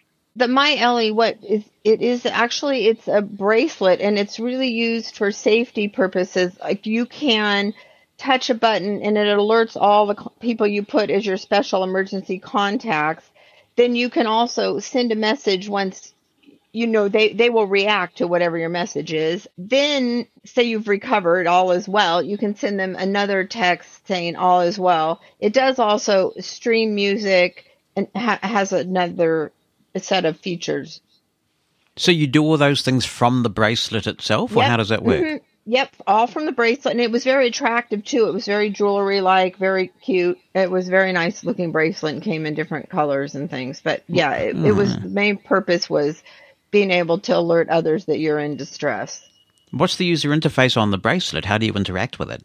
Just one button. Oh yeah, you just touch it, right? It's one button. You just press it. Okay, so it's kind of like a modern medical alert type thing where if you're running into trouble, you hit the button. Right, and it does interface with the app, so you obviously have to have your phone with you. About what Mike was saying about the apps and being accessible is I had a personal commitment before I started viewing the different devices. I really was committed to myself to talk to each vendor about accessibility and sort of bring it to their attention and to their awareness. And it was very depressing and shocking that most of them knew nothing about accessibility. And then the companies that said they did know about accessibility were clueless about VoiceOver. So then I questioned, what can they possibly know about accessibility if they don't understand VoiceOver? So I found that really sad. And I also stopped asking because it was taking a lot of time to just have that simple conversation with them. When you have that conversation, what was the general tone of the response? Were people indifferent, interested but ignorant? What kind of general reaction did you get? My general reaction would be interested but ignorant. In a couple of the vendors, the president or the person in charge of design was there. And so I would connect with them thinking that I was getting closer to the right person. And they listened very patiently, and a few of them I did demonstrate VoiceOver, and they were very intrigued. And then a number of companies said, this is really important to us. And there was one company named Pico, and possibly Pico, Picoo, and they are from the Netherlands, and they developed a game. And you hold these things in your hands. They're kind of like little, sort of the size of a small yogurt, and it's a game developed for children, and they do work in conjunction with an organization for visually impaired children in the Netherlands. So it really was genuinely seemed legit that they cared about accessibility. And the devices, you play a game and each person holds one of these things in your hand, and the thing you hold in your hand has a light on it. It can make sounds, it can vibrate. And there is an app, and the app is only used in an instant where you select your game. So if it actually isn't all that accessible from the app, the actual game when you play it does all those things, talks and makes noise and vibrates. So it did seem really an awesome idea for everybody, for a family game. It was also around $250, which is kind of pricey, but many people could play. It seemed very unique, and I like that they were working with an organization with visually impaired kids. That's awesome. I want to come back to this idea of accessibility not being widely known about or understood. VoiceOver has been in the iPhone for 13 years now. What do we have to do to get accessibility further on the radar of these startup companies? Because we all know that it is far easier to build in accessibility at the foundation than to retrofit a product. Yeah, I'll give you the example of, I think, two well-done products that others could learn from. One is with all the connected appliances, some of the apps are terrible. I know Gina has some ovens that on Samsung, and that app has been a nightmare where she's ended up not even using it. But Bosch, I find their app is really good, called Home Connect, and they even have demo products, so you can go in and download the Home Connect app and run it with the demos and see exactly how it will behave for you. But I think one of my favorite examples at CES was a company called Benji Lock. And maybe 5 years ago, I discovered them, just one guy at a booth, and he had a fingerprint padlock. So a lot of locks are combination locks, and he had a fingerprint, and I said, boy, that would be great. Blind people could benefit from that. And he took that very seriously. He subsequently got funded by Shark Tank, and subsequent to that, he got purchased by Hampton Products, which is a big home producer of doorknobs and light bulbs and everything. And we saw him at the show, and he was still really interested in hearing our feedback about how you set up the fingerprint and all the details of how his product could be used by blind people. And fortunately, he got a lot of attention for that product. And in one of his announcements, I heard him talking. He said, I want to thank Mike May for helping me make sure that this is accessible to blind people. I agree with you about Bosch, by the way. We have a Bosch security system, and it's all internet-driven, and we get notifications sent to the app, and it is also very accessible. But it's just unfortunate that it seems to be just the luck of the draw, that if you can engage with somebody who really gets accessibility and is intrigued by it, then you might get lucky.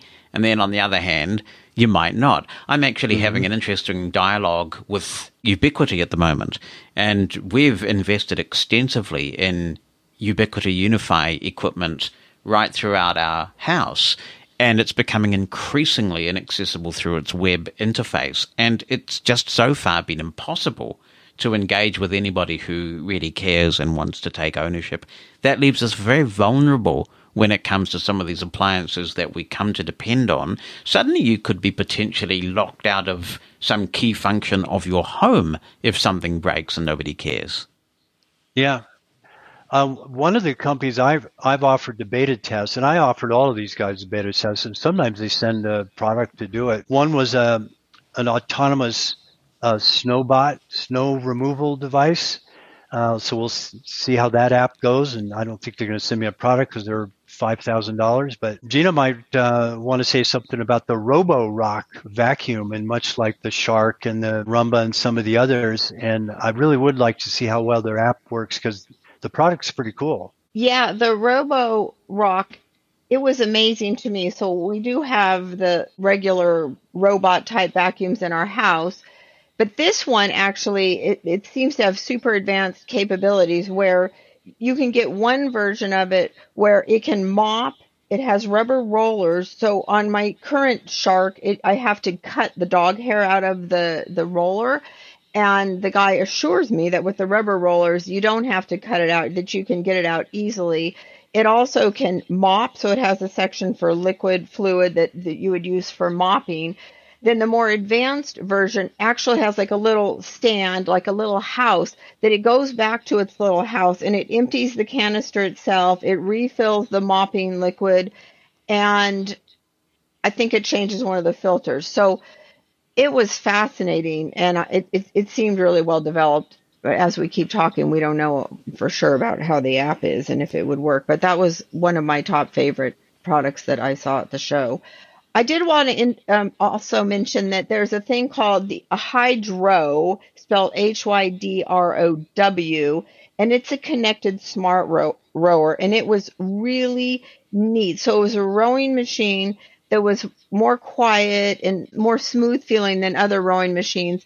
Its big neat feature is there's a big, huge screen TV in front of it, and it had pictures as though you were rowing in the Grand Canyon or rowing in the ocean to a Hawaiian island.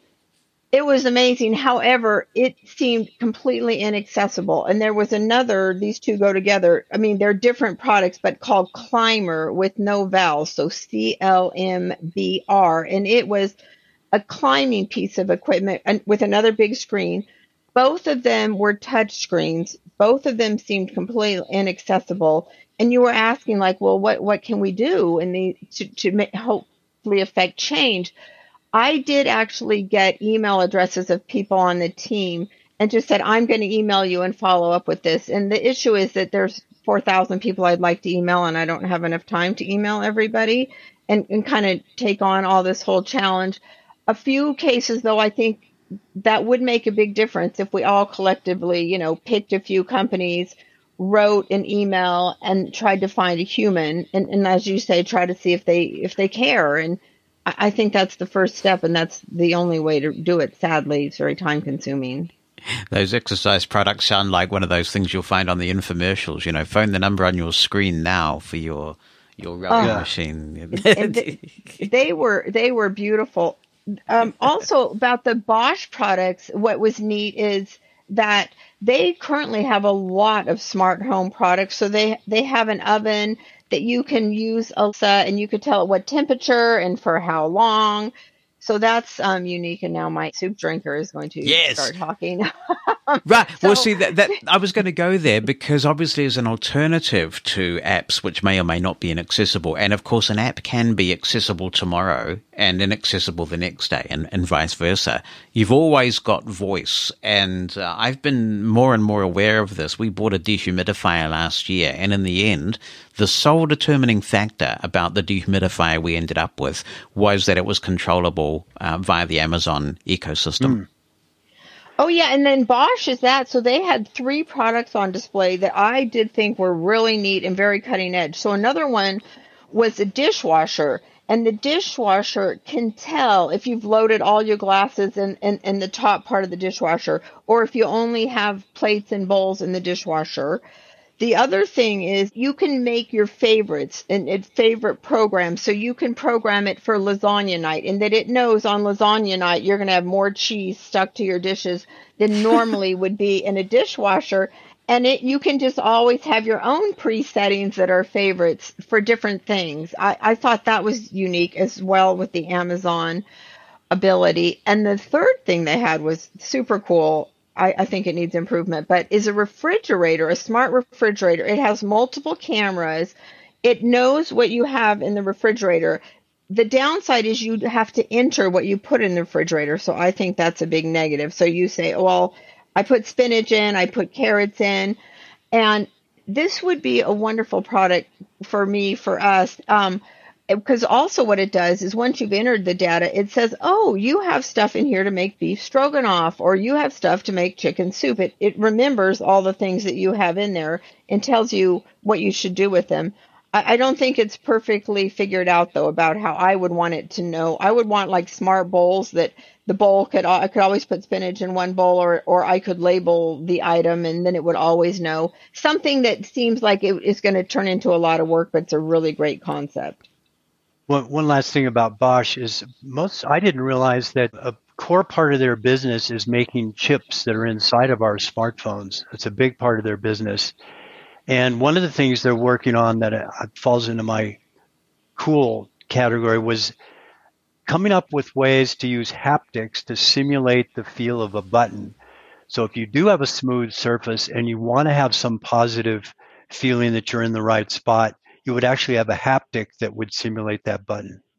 While we're on the subject of robotic things, I guess we've always hoped for this future where we've been talking about dishwashers and fridges and ovens. You know, we want a time, don't we, where the robot will actually load the dishwasher and then the smart dishwasher will do its thing and then the robot will unload it, that sort of thing. Are we there yet? Was there anything in the robotic category that made you think, oh my gosh, wow, labor-saving time is here? There was a lot. I'm on the waiting list, by the way, for the Amazon Astro, which has some interesting robotic features. And there's things like I'm on the fence about that. I'll be interested to see what you make of it when you get one. Yeah, and I had a chance to look at some things. One was like picture a cart that would go over to your refrigerator and deliver your dishes, and these are really designed for maybe people who can't carry stuff. So the idea is more people are staying at home when they're elderly. And so how can we help them move the laundry from place to place?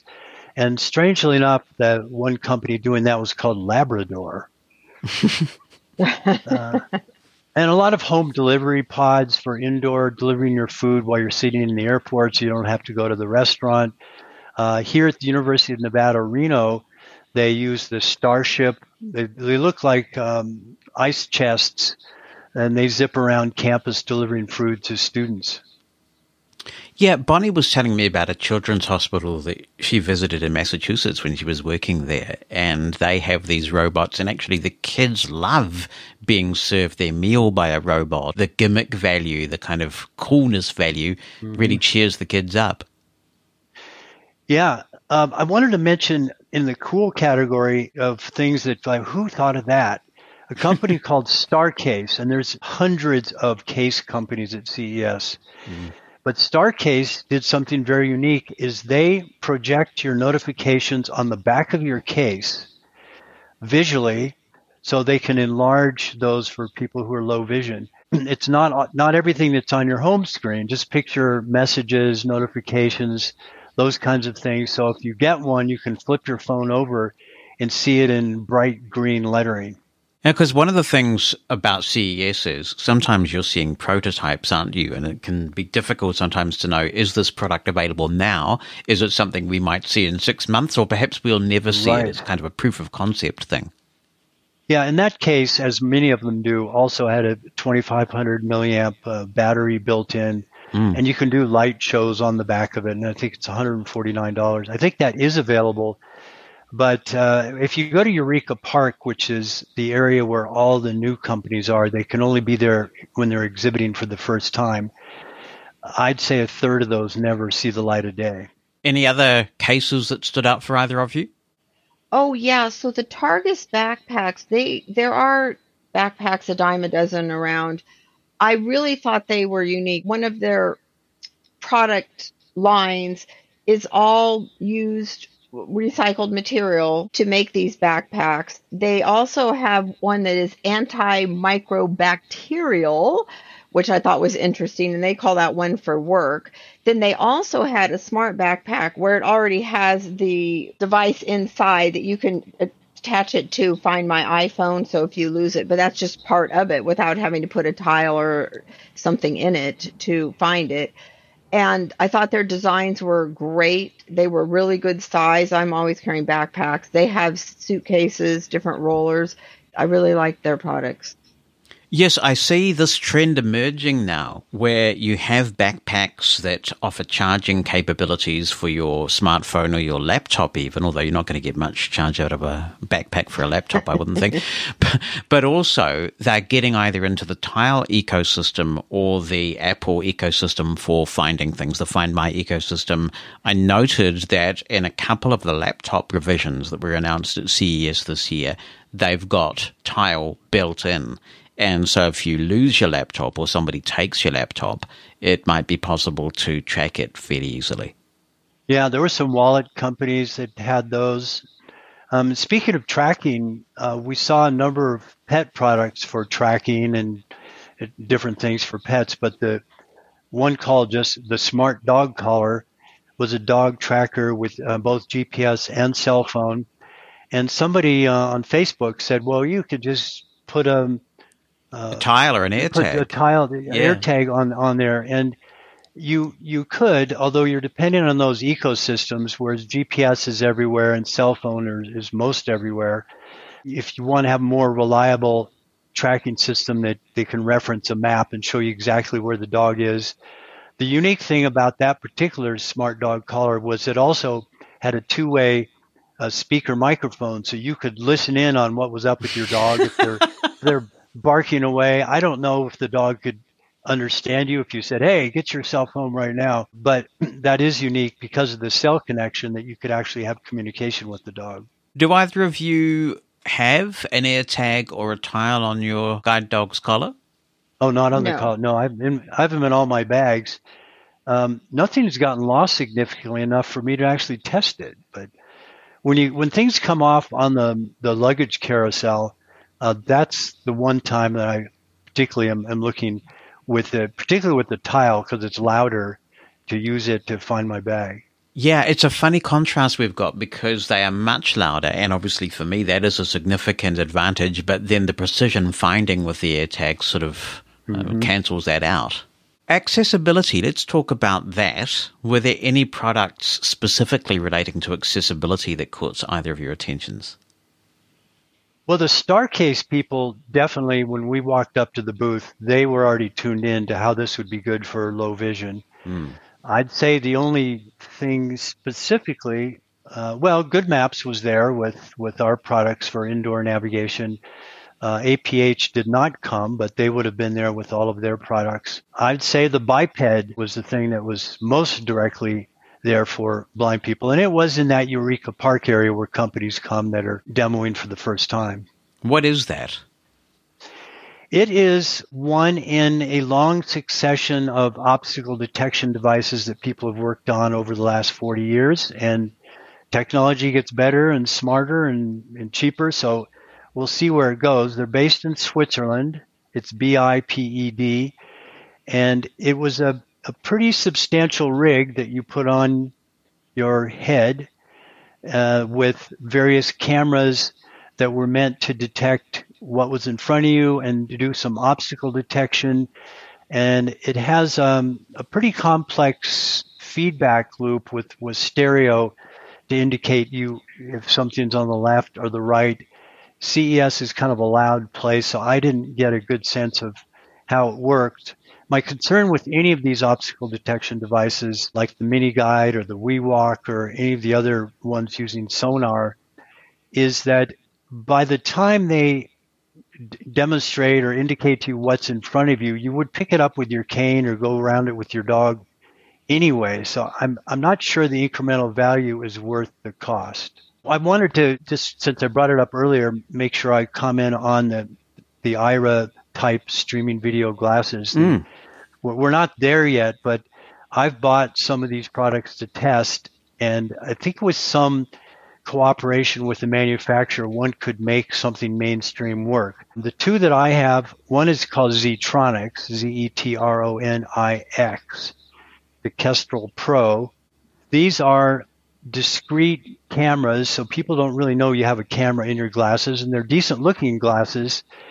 And I like having them in case I have an incident with rideshare and need to record a rejection situation. And that just records the video in very high quality and audio onto the glasses, and then you have to dump it later onto your computer and so forth.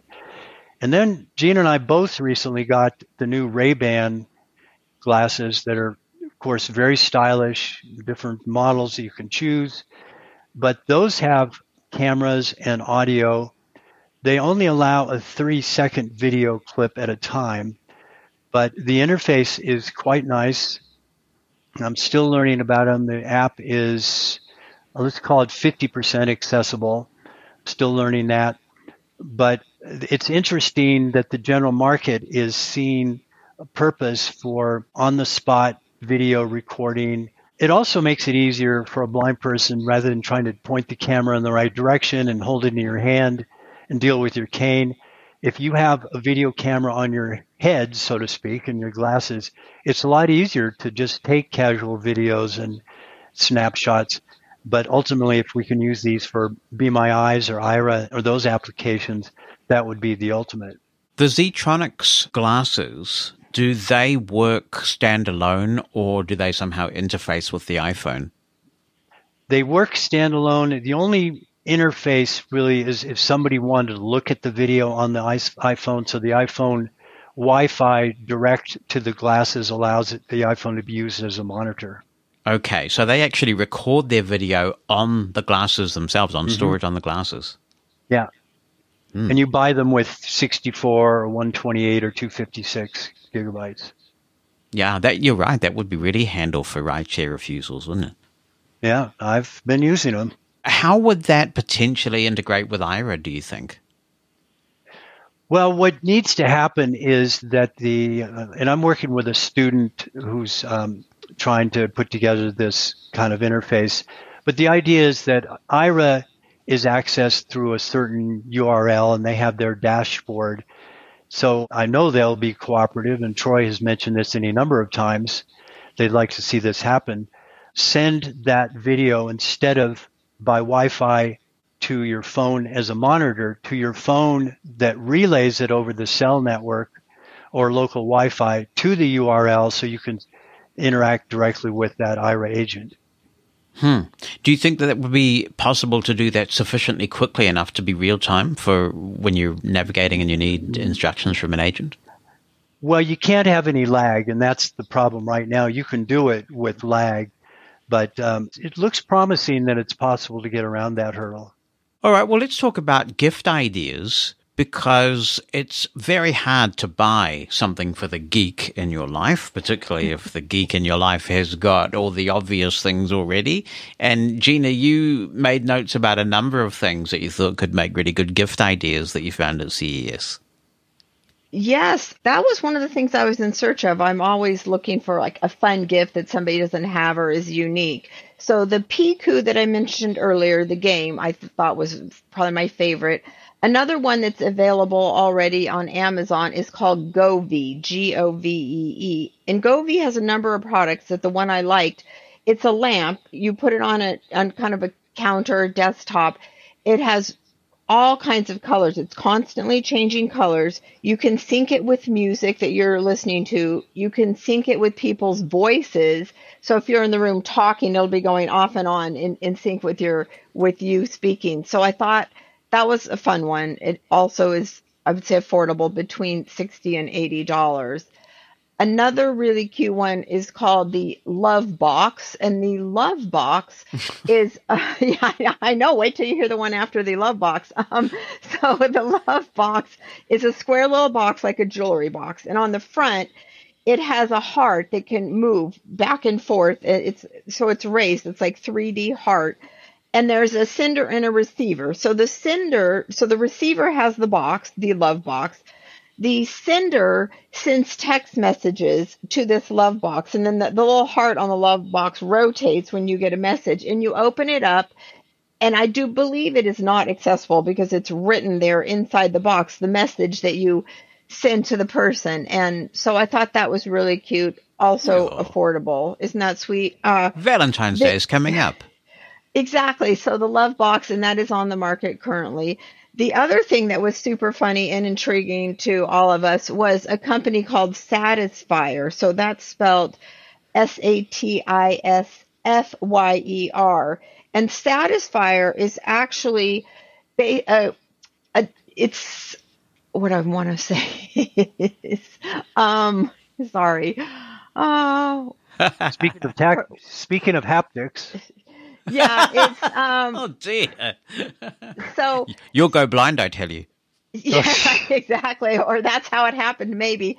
So the Satisfyer is personal vibrator devices, but the unique thing and the reason they were at CES is they have an app. So to accompany the hardware aspect, which they were giving out free samples of their hardware, it has an app that has stories, music, all kinds of other features that would fall in the category of erotica. That was a very popular, very long line at that business. Right. And those stories would be connected to the device, so it would respond based on the app story. Okay. The last one that I mentioned was it's called Geordie Light Outdoor, and I know there's a lot of outdoor devices and things. It's actually a light. I believe, if I'm remembering correctly, it looks to me about the size of a dog collar. It's rubber. It has, I think, like 150 lights in it, and it is really used for regular outdoor. You could use it for camping. You could use it for search and rescue, and you would carry it with you. And if you wanted a little light in your tent, you could make the light super low. It does use an app, and you can control how the brightness of the light, the color of the light. It can do different, go off and on in different motion sensor type things. It was also very affordable, which was on my mind. It was around $90. It's coming out at the end of March. And it just seemed unique for anybody that has like a kid that's, into outdooring or backpacking or any of that kind of things. I think it would be very helpful, and I think it would address some safety issues and help them be safer than currently. When you go to CES, how many of these products are available for you to purchase on the spot? If you've got a platinum credit card and you want to rock that thing, can you walk away with a lot of stuff, or is a lot of it really just show and tell? Rarely can you walk away with it. Sometimes there's freebies. I think, Gina, you got a free battery pack, right? Oh, yeah. I got a free battery pack. That's nice. I did also, I think, given that I just visited what I visited and the CS was huge, I did buy a light that's an infrared light that's red. And apparently it's very helpful for people that have skin conditions and joint issues. And I wasn't sure if it was legit, but it seemed legit. And I have used it subsequently for a knee joint issue that I have, and it seems to be working great. And I did buy it on the spot. And I think half the amount of things that I saw, you could actually take it with you now or buy on a website that's available. And then the other half were up and coming in the summer or in the next few months. Oh, I should mention a couple of years ago, I was looking for a connected coffee maker that did everything. Grind the beans, extrude them, give you a cup of coffee just with a touch of a button. And I had a product that did that with buttons from 20 years ago. Well, it's finally died. And it was hard to find one with a good app, but I think we've discovered it and just ordered one. It's called Spinn, S-P-I-N-N. The app seems very accessible, and it does all of those things, and you control 100% of the functions from the app itself. Any other gadgets that we've overlooked before we wrap it up? If anybody needs a cell phone booster, I used to buy Wilson products. There's a company called SureCall, SureCall. And if you're into walkie-talkies, I've had a number that are accessible, some Kenwoods for point-to-point communication. There's a company called Baofeng, BAO-FENG, and they're 8 watts as opposed to the normal 5 watts of most radios. What's the use case for those, given that quite a few walkie-talkie apps exist for your smartphone? We do a lot of skiing, and so in skiing environments they're good, or hiking, or we used radios at CES because there's so much interference that your texting and cell phone isn't all that reliable, or certainly no Wi-Fi that you can rely on. So radios were really fun to be able to try to find each other. Actually, that's another thing that we got to see at CES, which is a lot of new Wi-Fi 6E devices, whether it be access points or routers and things. So we will see a lot more Wi-Fi 6E in the next year or so. We use the radios also skiing, which I thought was really helpful. We just would zip it in our pocket. So the volume is much louder than your phone is. And so that was the handy thing about using the walkie-talkies, was being able to hear it better. And looking through my notes, Jonathan, referring to cases, with right now, until we have hands-free cameras, there's a company called Zero G cases, and they have nice cross-body design cases that you could use for hanging a phone out there to use with Ira or Be My Eyes. Anything else from you, Gina? One more, Steambox Home, and that was a really fun lunchbox. It has the capability of heating. It can heat 3 meals, and it only takes 3 to 5 minutes per meal to heat them, and it comes with a special container which you put in the lunchbox. And you would have to buy extra containers, but it seemed really handy. It felt a little heavy to me, but I'm sure they're working on that. I think it's about 3 pounds. I just thought for the kind of life we live in my life that I'm always carrying food on airplanes and doing crazy things with lunch boxes. So it was very unique, and it seemed pretty promising to me. Is it battery powered? How does that work? Mm-hmm. It's a heavy battery, but yeah, it is. How cool. Yeah, it was really neat. Especially for people who normally tend to eat at their desk. That could be quite useful to have something nice and warm to eat. Yeah, and even for traveling or if you're picnicking or backpacking, I think it's a lot of uses. Oh, one last thing. My new favorite stereo speaker is the SVS. Wonderful speakers, high-end, from bookshelf to really fantastic speakers.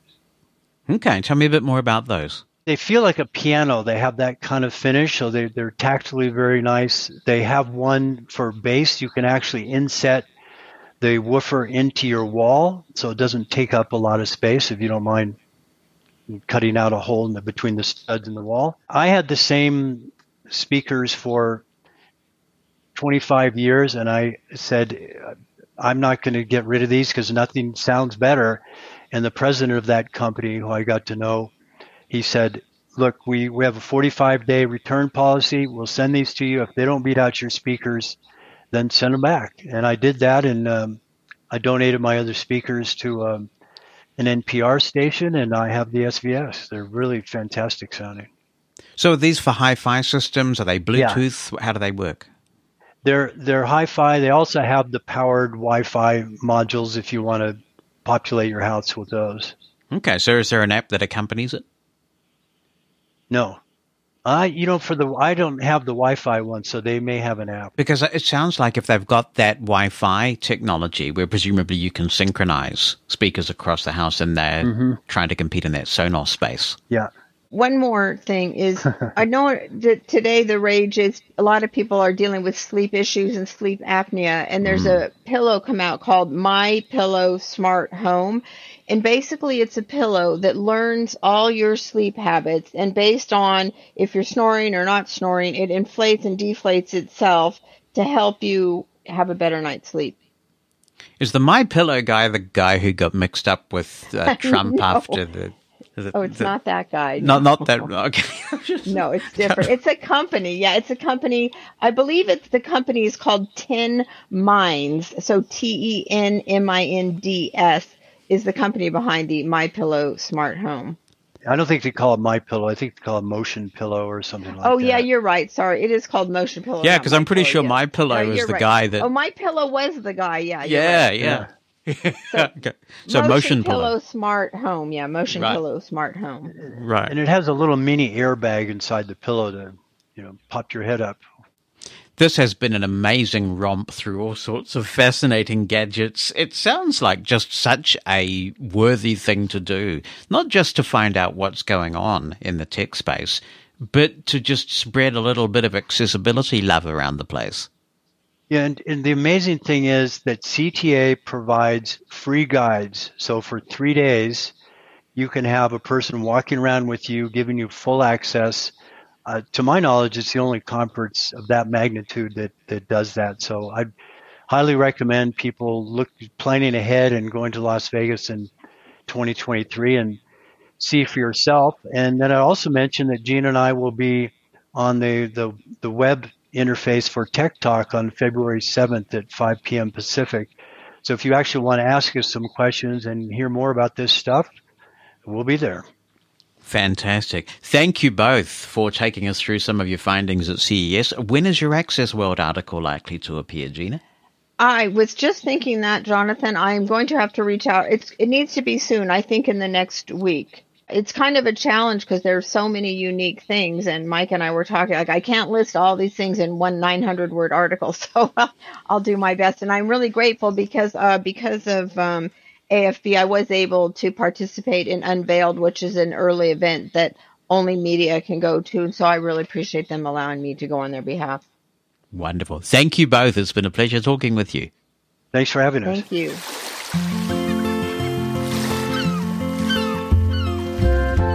And that exciting music heralds another year of the Bonnie Bulletin. Welcome. Hi guys, Happy New Year. Happy New Year. Happy New Year. Did you have a good break? Sort of.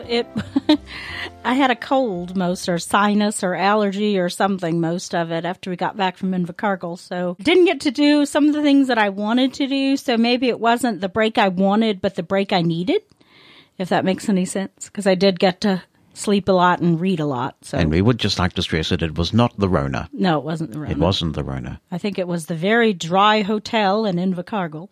Well, that's a good segue because we do have an interesting hotel story to tell today. Yeah. And I think we won't name the hotel because in the end, they got profusely apologetic as they ought to have. But I think it's an interesting advocacy story because it goes to show what you might be able to achieve, not in every circumstance, because I've certainly seen people just digging in and not being willing to engage.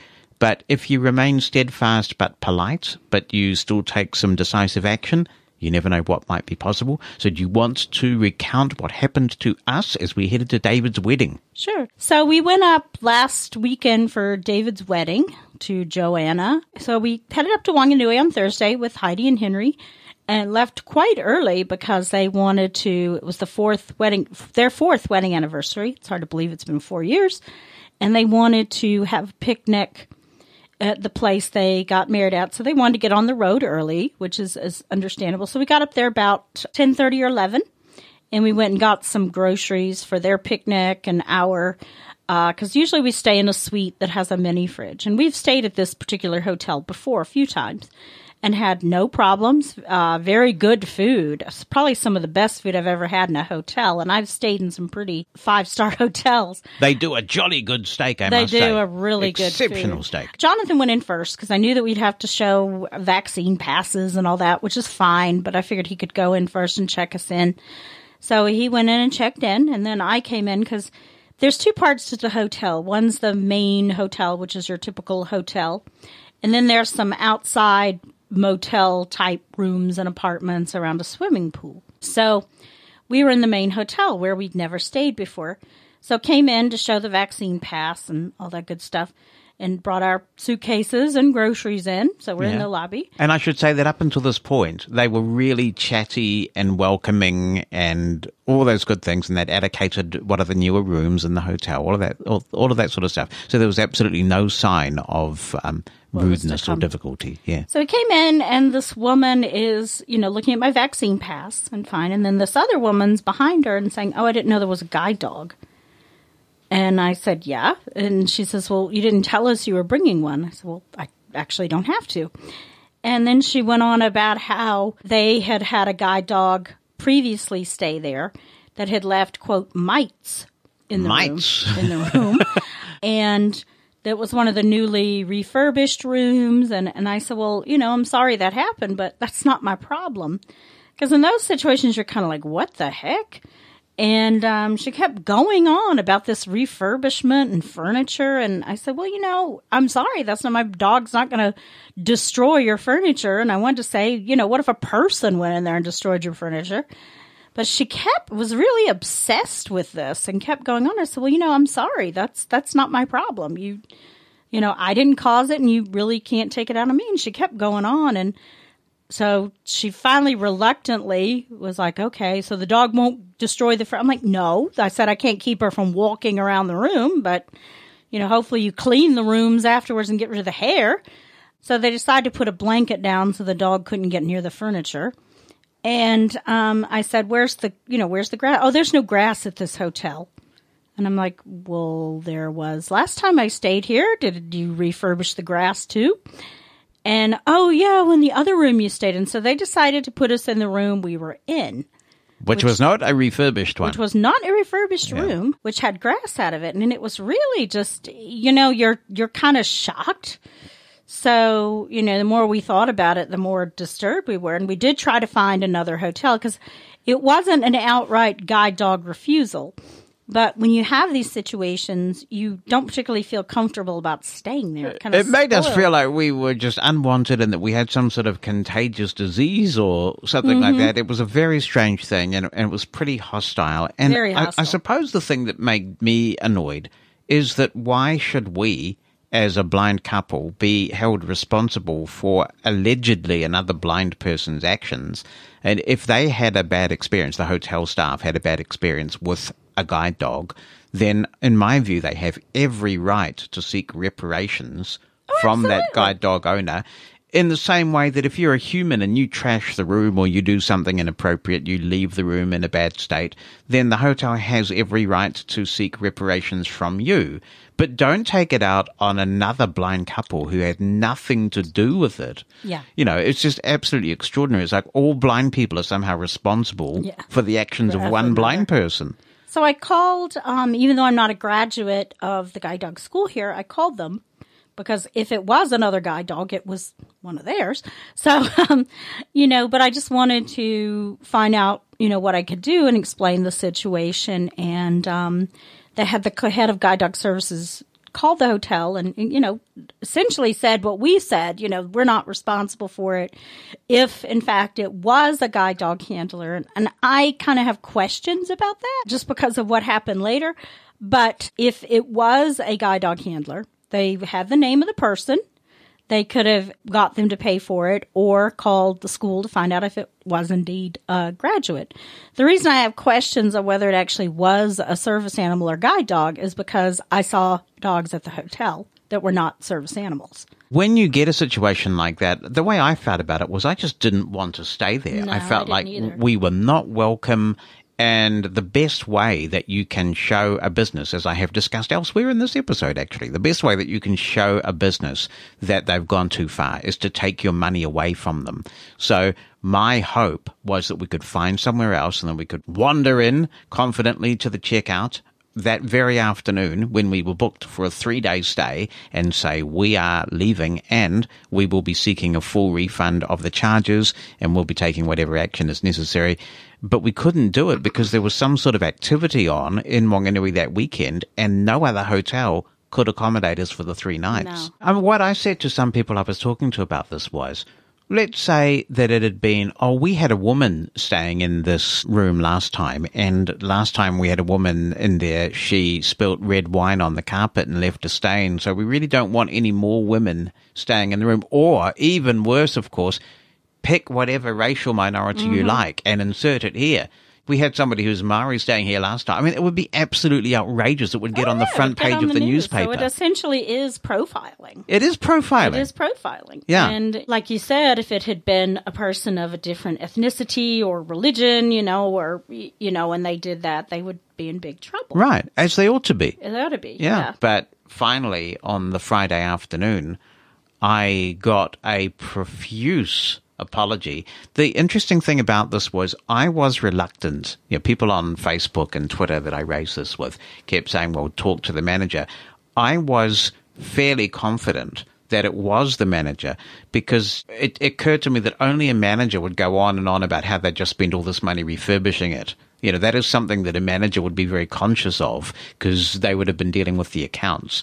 So I was pretty sure that we weren't going to get any satisfaction from the manager because it was the manager at fault. Yeah. And I was right about that. And we did get the manager calling. And to be absolutely fair, the manager could not have been more apologetic. I mean, they really got it. They were incredibly apologetic, gave us flowers and chocolates and also a complete refund of all of our charges and said that, there were various things going on, but that was no excuse. What they had done was not acceptable and they knew it. And it was really a very fulsome, sincere apology. And so sometimes you just have to hold the line on these things. Yeah. And I think the fact that we didn't go to the media and we didn't do that. We thought about it. We thought about it. But, in the end, you really, some people go in, guns blazing, loaded for bear. And I think that's not the first approach. Sometimes it could be, but if they get really nasty and it escalates to police, that sort of thing. But I think most of the time is to try to negotiate. And people have asked would I stay there again. Yeah, I don't know if I would. I don't know. I don't think so. Yeah. Thankfully, we don't have to go to Wanganui that often. So. No, but I just think it's a good time to close that chapter on our lives, I think. You know, there are other hotels. I love to hear from you, so if you have any comments you want to contribute to the show, drop me an email written down or with an audio attachment to Jonathan, Jonathan, @mushroomfm.com. If you'd rather call in, use the listener line number in the United States, 864-606-6736. Mosin